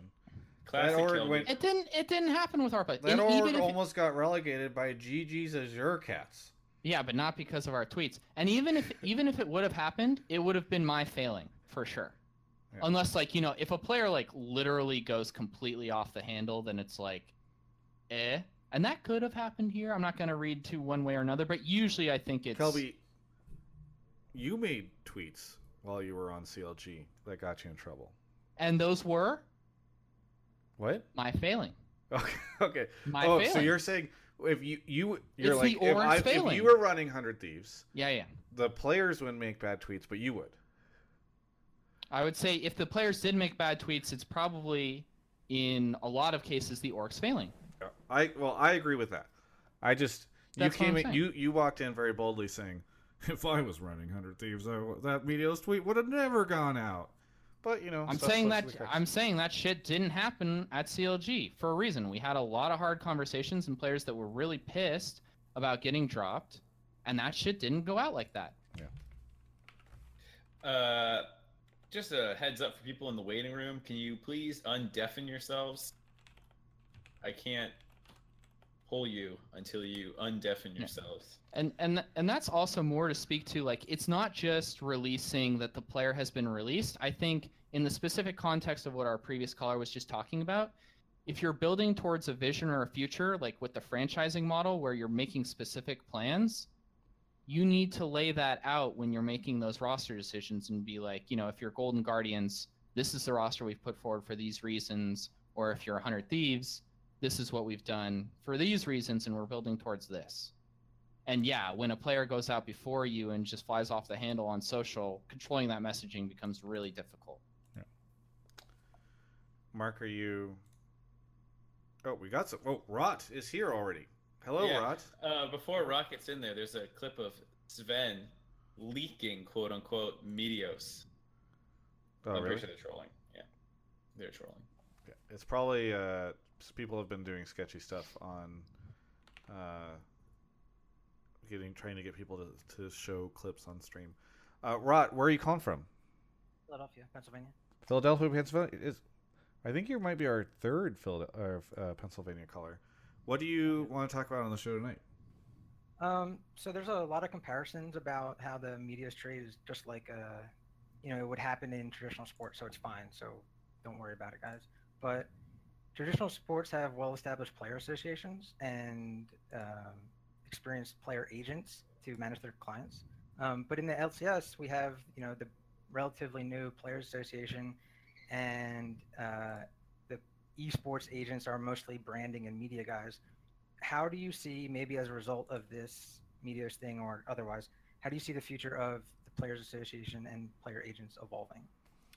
I mean, I don't think that they will evolve because of this. I hope that players take stuff very seriously. Like, it would be really nice to see a lot of players say, like, oh, wow, it feels like Meteos got screwed here, whether or not he did or not. Hopefully, I think it would be good if players look at this and say, I don't want that to happen to me. And so they start attending the Players Association meetings in higher quantities. Somebody just gifted a sub to Meteos. Corey Lulu did. They started attending a Players Association in higher qualities. I did an interview with Peter about the Players Association. He got voted in as VP, and he kind of joked about what he was going to be doing there. And that is an example of numerous conversations I've had with players before where they don't seem to really put much stock in the Players Association, or they don't want to go because it's their day off for the meeting, or they feel like they're going to retire before it can be effective for them. And I hate that. Like, it really sucks, it is unfortunate, but I do think that there are going to be some like tough learnings for the players before they start trying to put stock in this stuff. And from talking to the Players Association, it does sound like there are existing situations where they've been able to help players. It is a bit of a resource for them. But in a situation like this where a contract is already done, you're not going to be able to do that. And by the way, I've heard a lot of rumors about the existing. I think you referenced this, right? That agents in a lot of situations are more about branding or marketing. And I've heard that as well. I've heard really negative things in the same way that I've heard negative things about some of the stuff that goes into contracts for teams. I've heard negative things about the people that are out there, not all of them, but some of the people that are out there helping the players. So look, I think we just need a more robust system, and to do that we're going to need to have players take this stuff more seriously and more vetting around the agents that are out there. So on the specifics of this though, I don't see how a player agency will help. Like, these things happen in pro sports, and for the most part, the NALCS is structured after traditional North Americans. Yeah, but there's no reason why a agent or a lawyer can't negotiate to have that's in the rules. Language They already can. If you care about that right now, it's in the rules. You can get a no trade clause in your contract pretty easily. Yeah, you can. You can. It's been in the rules since 2017. And like, I don't like. There's not like there needs to be some rule change for that to happen. No one is saying that the rule change needs to. You said player agency or agents, and agents if they're representing the player. For instance, if no, he said players association. I said players association. You said oh, agent. but maybe I misspoke. Yeah, the association. Yes, you are right. Well, one thing that the association can do is whenever players are in negotiations, they can advise the players, and they can say, "Hey, one thing you can add, like if a player doesn't want an agent." They can go to the association with a contract in hand and say, "Hey, what's up?" Another thing the association can do, by the way, is at the very next meeting they can say, "Hey, listen, there was a lot of blow up about this. Just so you guys know, this is something you can look out for. This is something you can ask your agent." In a lot of ways, the Players Association can help just by educating the players on the fact that stuff like this can happen. Look at how many of the players were surprised or memed what happened to Meteos last night. Yeah, and I'm not saying that, like, here's the thing about pro players. That's going to fucking happen all the time. They don't even read patch notes. I was watching Bjergsen look up how to play Kai'Sa last week, okay? Like, they're not going to read this stuff. It's on the agents to do this. Well, so, like, I don't think a players association does anything. Like, they can inform them, but the agent should be like, "Hey, by the way, working on your contract, do you want to try and like argue about a no trade clause?" Or maybe the best thing a player association can do is all of them can get together and be like, "We're super against being traded without our knowledge. Let's all make a stand about no trade clauses." But I just don't think players are going to do that. I don't think they will do that either, but there are, in the same way, like in your point, Riot puts out the patch notes. Now the Players Association, they can put out the patch notes, essentially, right? It's on the players if they want to ignore it. But there are things that that's how it's been forever, though. No. But in the past, I don't think that there were that many resources for the players to learn about this stuff unless they went and found a lawyer who, by the way, probably didn't have much understanding of this stuff or would charge them too much for the relative salary they're getting. I do think that the association can help create like a knowledge base and be a knowledge base that didn't exist for them previously. Sure. Now, if the players ignore that and meme about it, then yeah. That's on them. But at least they can try. Yeah, I agree with Travis 100% on everything. Yeah. So Kelby's spaced out, dude. It's 9:57. Get him out of here. Right. What? No, I just we've had this conversation a bunch of times. Travis and I have the exact same opinion on this. Players aren't going to give a hoot until they get screwed enough times that you have a player who ends up in... I don't think it's obscene to say that Kelby and I've had these conversations with Peter before. I've had these conversations with other players. Like we talk about this stuff all the time. Yeah. Rod, sorry, I know we just kind of went on a rant there, but I don't know if you have anything extra you would add or any other thoughts. I'll add something. I also don't think quality of agents are going to get better until the compensation for agents increases. Not that they deserve a bigger cut, but just like there's not enough money in being a player agent right now to attract like serious, competent professional talent to that space, in my opinion. And until like there's more money in it for them, they will go and do other things because high competency individuals can earn more money doing other stuff. And over time, as players get compensated more and there's more on the line, then yeah, people will do that. Otherwise, you need to represent so many players in order to make an equivalent living that you're spread too thin. And in my mind, like a good agent maybe has like a stable of 10 to 15 clients that you're, really focused on, or even fewer. Rod, any other thoughts or questions on this? No, that's great. Thanks for having me, and shout out to Omen. Hey. Hey. Thank you. Always nice to hear that. Thanks. Last one. Still catching up on some subs, by the way. Hot Matcha subbed. Avura subbed. Big Angry Hobo subbed. Quaz420 resubbed for 3 months and said, been watching for a while, but my take is I think perks will destroy NA, and they are on a whole different level than NA. All right, well, we'll see. Rico Suave 86193 resub for 6 months. Wait, I've been a sub for this long? Time to change that. Shout out to the current Chainsmokers songs. All right. iHeart Gaming subbed. And Ronan AHK is here. Ronan AHK, where are you calling from? San Diego, California, and I am the iHeart Gaming sub. Oh, nice. Do you work for iHeart Gaming? Yes, I'm actually a co-owner of iHeart Gaming. And Travis, I ran into you last week at NALCS, dude, when you were doing looks like an interview or something you were trying to do outside. I was like, oh, I love Hotline Bling, and you're like, Hotline League. Yes. Yes. Well, you're now on Hotline Bling. So where do you want to say what iHeart Gaming is? Yeah, we're actually an esports. Are we getting paid? No. Oh god. Okay. I just didn't know if I was losing some money that Travis was not cutting me in on.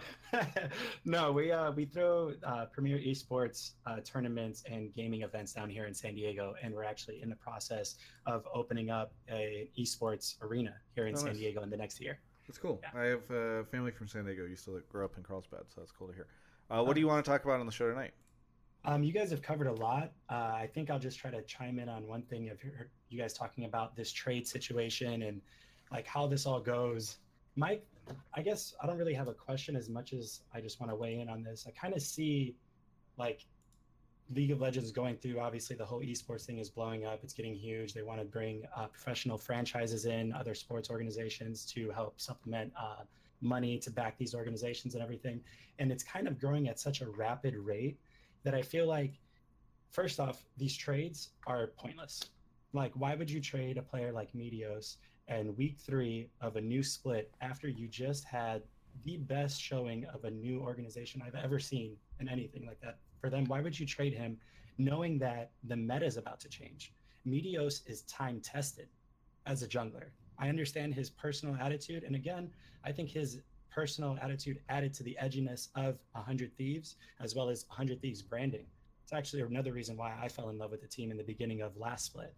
But I don't see what these organizations are benefiting from by trading key players like that. That would have been like the Cavaliers trading LeBron James in the beginning of the season before you even saw what was about to happen at the end of this year.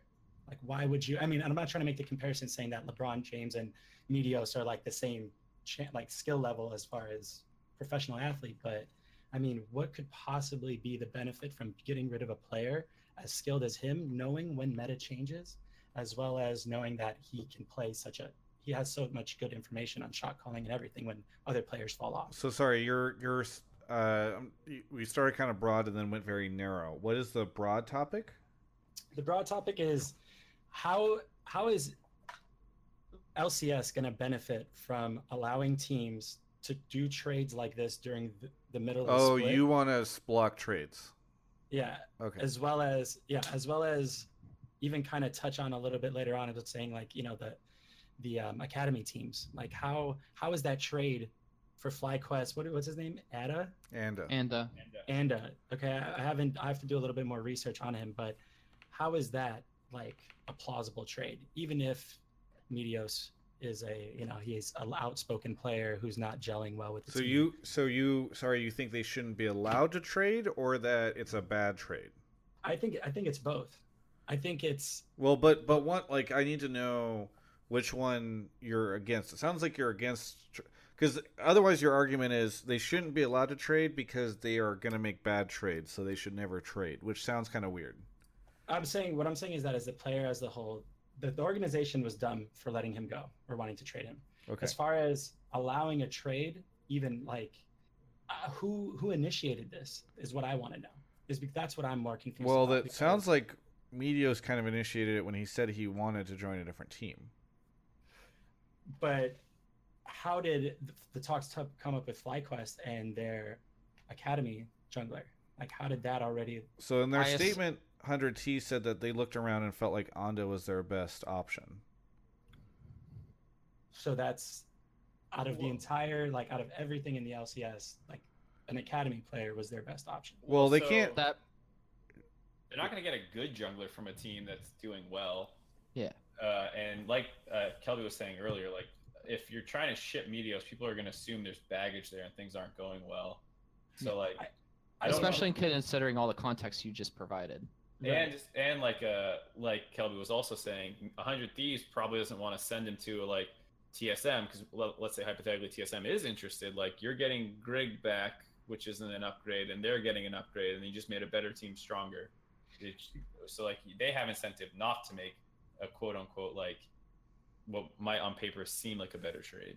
So then to kind of touch on what you guys were talking about just right before I got on, I don't think it's necessarily up to the Players Association then to kind of step in and do this. I think it's, again, up to the players individually.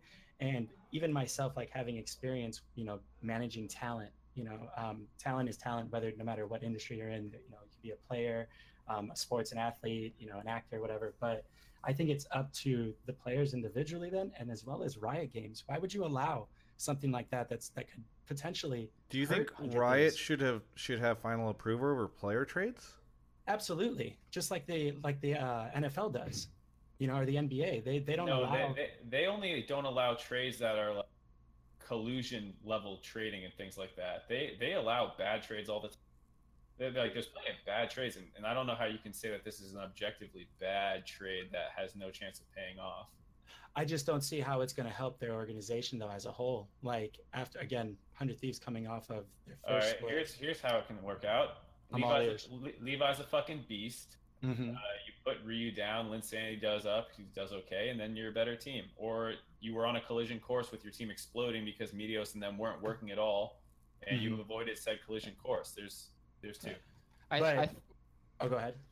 I was just gonna say, so like, given all of this context that you provided, I'm sure that 100T is obviously very aware, especially because they're in the scenario as well. And not only that, but we have to consider as well that like winning generally cures all woes within teams. And this team, for the most part, had just been winning nonstop.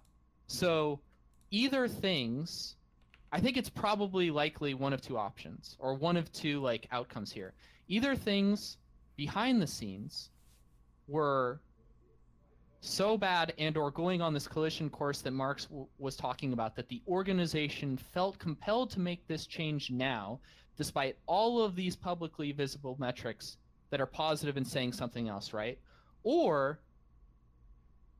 they're so incompetent that they could make this change and all of these things were like, just fine as they seem to be to all of us.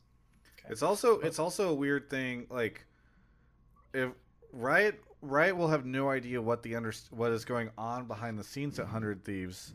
So for them to say, "Well, sorry, Nadeshot, we've been watching, and it seems like things are going well with 100 Thieves. So request denied. Right? No Ondo for you." The only time I remember that ever happening was like the Chris Paul situation. Yeah, that's what I was gonna say. Yeah, but that was a team that didn't even have fucking ownership. That like the league had just taken over, right? Like their ownership was trying to sell, and they like just dipped or something. Okay. And then they tried to get rid of Chris Paul or something on the way out, and the league was about to be like that was a fucking messy situation if I remember correctly. True, it was. But like, what if this happens though with this same scenario? Like, let's say, okay, correct me if I'm wrong. Someday and Ryu are the two imports, right, for 100T? Yeah. Okay, so I don't see how them bringing up so they're gonna have to drop one of them, right? Yeah. Right. Okay. That's what they said they're gonna do at Rift Rivals is play Brandini and they're gonna play Levi. All I'm saying is that I see that this may be a little bit more detrimental than they're anticipating because with the way League or Riot just had everybody buy into the NALCS and the way 100T just skyrocketed to the top because they were nobody, they were just picked like random team, random players and stuff put on a team. They had a great first split. second split comes out a little bit bumpy. They had this inner turmoil. They get rid of what seems to be a pretty good lineup as far as imports and domestic. And now they're in this pickle where, all right, what if Levi doesn't work out? What if he doesn't gel? What if we got to take another 2 splits just to get momentum and gelling, so then we can actually go on an uprise? And then, but in that same time, we lose our fan base. 100 Thieves isn't generating the content, the viewership, and all the other stuff that we came in on initially. You know, that all that heat is just basically burned out. So what happens to 100 Thieves as well as other NALCS organizations when they are just falling off? Like, I mean, there are a lot of other teams that are doing a far fucking worse job at running a team and growing a fan base than 100 Thieves. So I think if they were worried about this stuff, there'd be several other organizations they need to be having these talks with than 100 T. But can you really quickly, just as an exercise for me at the end, can you explain to me how that conversation goes with Riot? Like, I just want to, like, I want to visualize the, like, 100T saying, like, we want to trade Meteos, and then, like, what that process would look like. Like, do they submit it to Riot? Well, how does that conversation work? Can you break it down? I mean, in my eyes, and again, too, like, the way I see it, as far as the NALCS, it is its own brand, its own organization. Or obviously it is in everybody's eyes. But it also has its brand integrity to maintain. So allowing teams to do trades in the middle of the season, which could affect their brand and then in turn affect the league and then watch viewership drop off. I think that regardless of how you want to do a trade, once you start getting into this like franchising and all this money's getting infused in, it's up to the league to keep the teams accountable so that they're not in turn ruining, you know, the league from the inside out, if you will, by doing these trades, upsetting fans. So should they just block all trades during the season? I don't think they should block all trades, but I think that it should be not during the split. Okay, so not during the split, no trading. Yeah. So what if Meteos goes to FlyQuest and then ends up on TSM and the hype is fucking unreal and TSM's next game gets 150,000 viewers? Should we block that trade? I don't like that the hype is unreal as 150,000 viewers, but go ahead, Mark. Yeah, I mean, I'm being realistic when I say that. Okay. Damn. I mean, I just honestly, like, again, it's, you got to look at as a whole. You know, once you start doing every, you know, oh, what if this happens and this is positive? Okay, well, then you have to start letting every situation go from that. I'd say pick a standard and stick to it then. But allowing these... Yeah, but what is the objective standard of a speculative trade? True. You got me. Hey, thank you so much for coming on to the show, Ronan. We are running a little late, so unfortunately we have to cut the conversation short, but thank you. Yeah, thank you guys so much, man. Take care. Yeah, thanks, Steve. All right. Winding down the show. Mark, you okay over there, Mark? Huh? What are we talking about? Okay. I was just deleting that from my memory banks. Look, couple quick things. iHeart Gaming, he subbed. Always have respect for callers who subbed. Purple Ray Q subbed. Robot Russ sent 100 bits. Consulate 64 resubbed. Namade Mar2586. It's Volks resubbed. 10 months. Holy moly, we're getting there. Project Cream Pie resubbed for 3 months. Overwatch League is Project Kill what? F to pay respects. What? Boba Cola gifted a sub to Damien Estrada. Korean 2NA. Sub, the helicopters are coming for me. Dirty White Spoon. Corey Lulu gifted sub to Meteos. Laguna sent $10 and said, next topic, what about this grinder for straight dudes I've heard about? The Busman sub. Rush Come Home. Bible Thump resub for 7 months. And screw Meteos. Just restock merch. SOTL Kappa. I love that when that popped up. iGuyBy subbed. Naked Homeless Man resub for 7 months.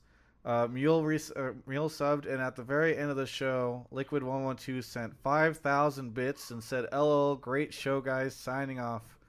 Thank you, Liquid112. 5K bits? LaZinc. Dude, that Liquid guy is rich, man. Jesus. Holy moly. I don't know who he is, but he seems to have a lot of cash. Yeah. Yeah. Paid by Steve here on Hotline League tonight. Mark? What? You got any shout outs, plugs, anything you want to say out there? No. Something will happen, hopefully on Friday, that will rock everyone's world. Are you being serious, or is this like some self-promotion thing that's coming? I don't know, maybe a little bit of both. Okay. I'm looking forward to Rift Rivals. I'll be there. So wait, it's gonna happen during Rift Rivals? Yeah, something not related to Rift Rivals. But why are you scheduling it during Rift Rivals? Aren't you undermining the Rift Rivals viewership by He's having an scheduling it announcement? during the middle of the broadcast. Why is maybe- Mark trying to kill Rift Rivals? You don't care Maybe about this not- event? I don't think the world is stopping for Rift Rivals. You just I mean, said you just said that will what is it? Stop the world, shake the world. What was the you said? I think it said blow your mind. What? I actually don't know No, it what didn't said say blow your mind. I think. Let's move on. What I I'm think he looking said forward- blow your mind, or no? Oh, you're actually right. I think Mark at said, this and point, I again have no I idea what I paraphrase here, said. but I think the tone was Clip it. something will happen on Friday that will make everyone stop giving a shit about Rift Rivals and yeah, care that about sounds more my familiar. next big project. Yep. That's not what I said. I'm looking forward to Rift Rivals because this is going to be my first international event for Not Riot. an international event. You're at the NALCS. International event. I will see some European fucks and I'll tell them North America's better. We And didn't then we'll even talk about probably- Rift Rivals on the show. Why didn't No. you call? Dude, call it everybody Rift just Rivals? wanted to talk about Meteos and 100T. We didn't talk about anything. There was no I got the one Rift Rivals Echo Fox guys. And then I think Anyway, I said I I think wanted we to talk about that. Rift Rivals, and you were like, "Well, I think somebody else will call in about Rift Rivals." I thought I had another one. That's true. Look, there's an AFK person who was in the waiting room and I couldn't get them on. Now you're blaming the caller. The How waiting dare. room is The empty callers- right now, the Mark. callers are the life of the show, Mark. I'm the life. I'm just excited to lose to EU because we're gonna get shit on. I think. That's what happened last year. I can't remember. Who won? There was a Reddit thread that went up that said this is all bad for you because they're just scrimming some dumbass North American orgs, and while other regions are getting real practice out of it. And then we crapped on them. Yep. So I haven't seen that Reddit thread yet, so I'm acting as that Reddit thread. This is a disaster for EU. They have to send their players over here. It's a waste of their time. They're gonna have to deal with jet lag and fatty American food just to shit on us and go home. It's a win-win for NA, honestly. If we win, we win, and if we lose, like I said earlier, it's prime scouting grounds. Yeah. Put in some FaceTime with your future talent. Like, oh man, Caps. Bjergsen. Maybe he's not going to be around in the future, or maybe you want to role swap. They're We trying could out use for the another spot. EU guy. I want to leave. Did you guys see Echo Fox has a Rift Rivals jersey? It's really cool. Is it as cool as the Team Liquid one? No, I thought the this- Team Liquid one was pretty cool. Damien tried to shout it out, so I was trying to plug the Echo Fox one instead. Thanks for ruining it, Kelby. Kelby, do you have anything you want to say here at the end of the show? As Mark is trying to get off to see his girlfriend.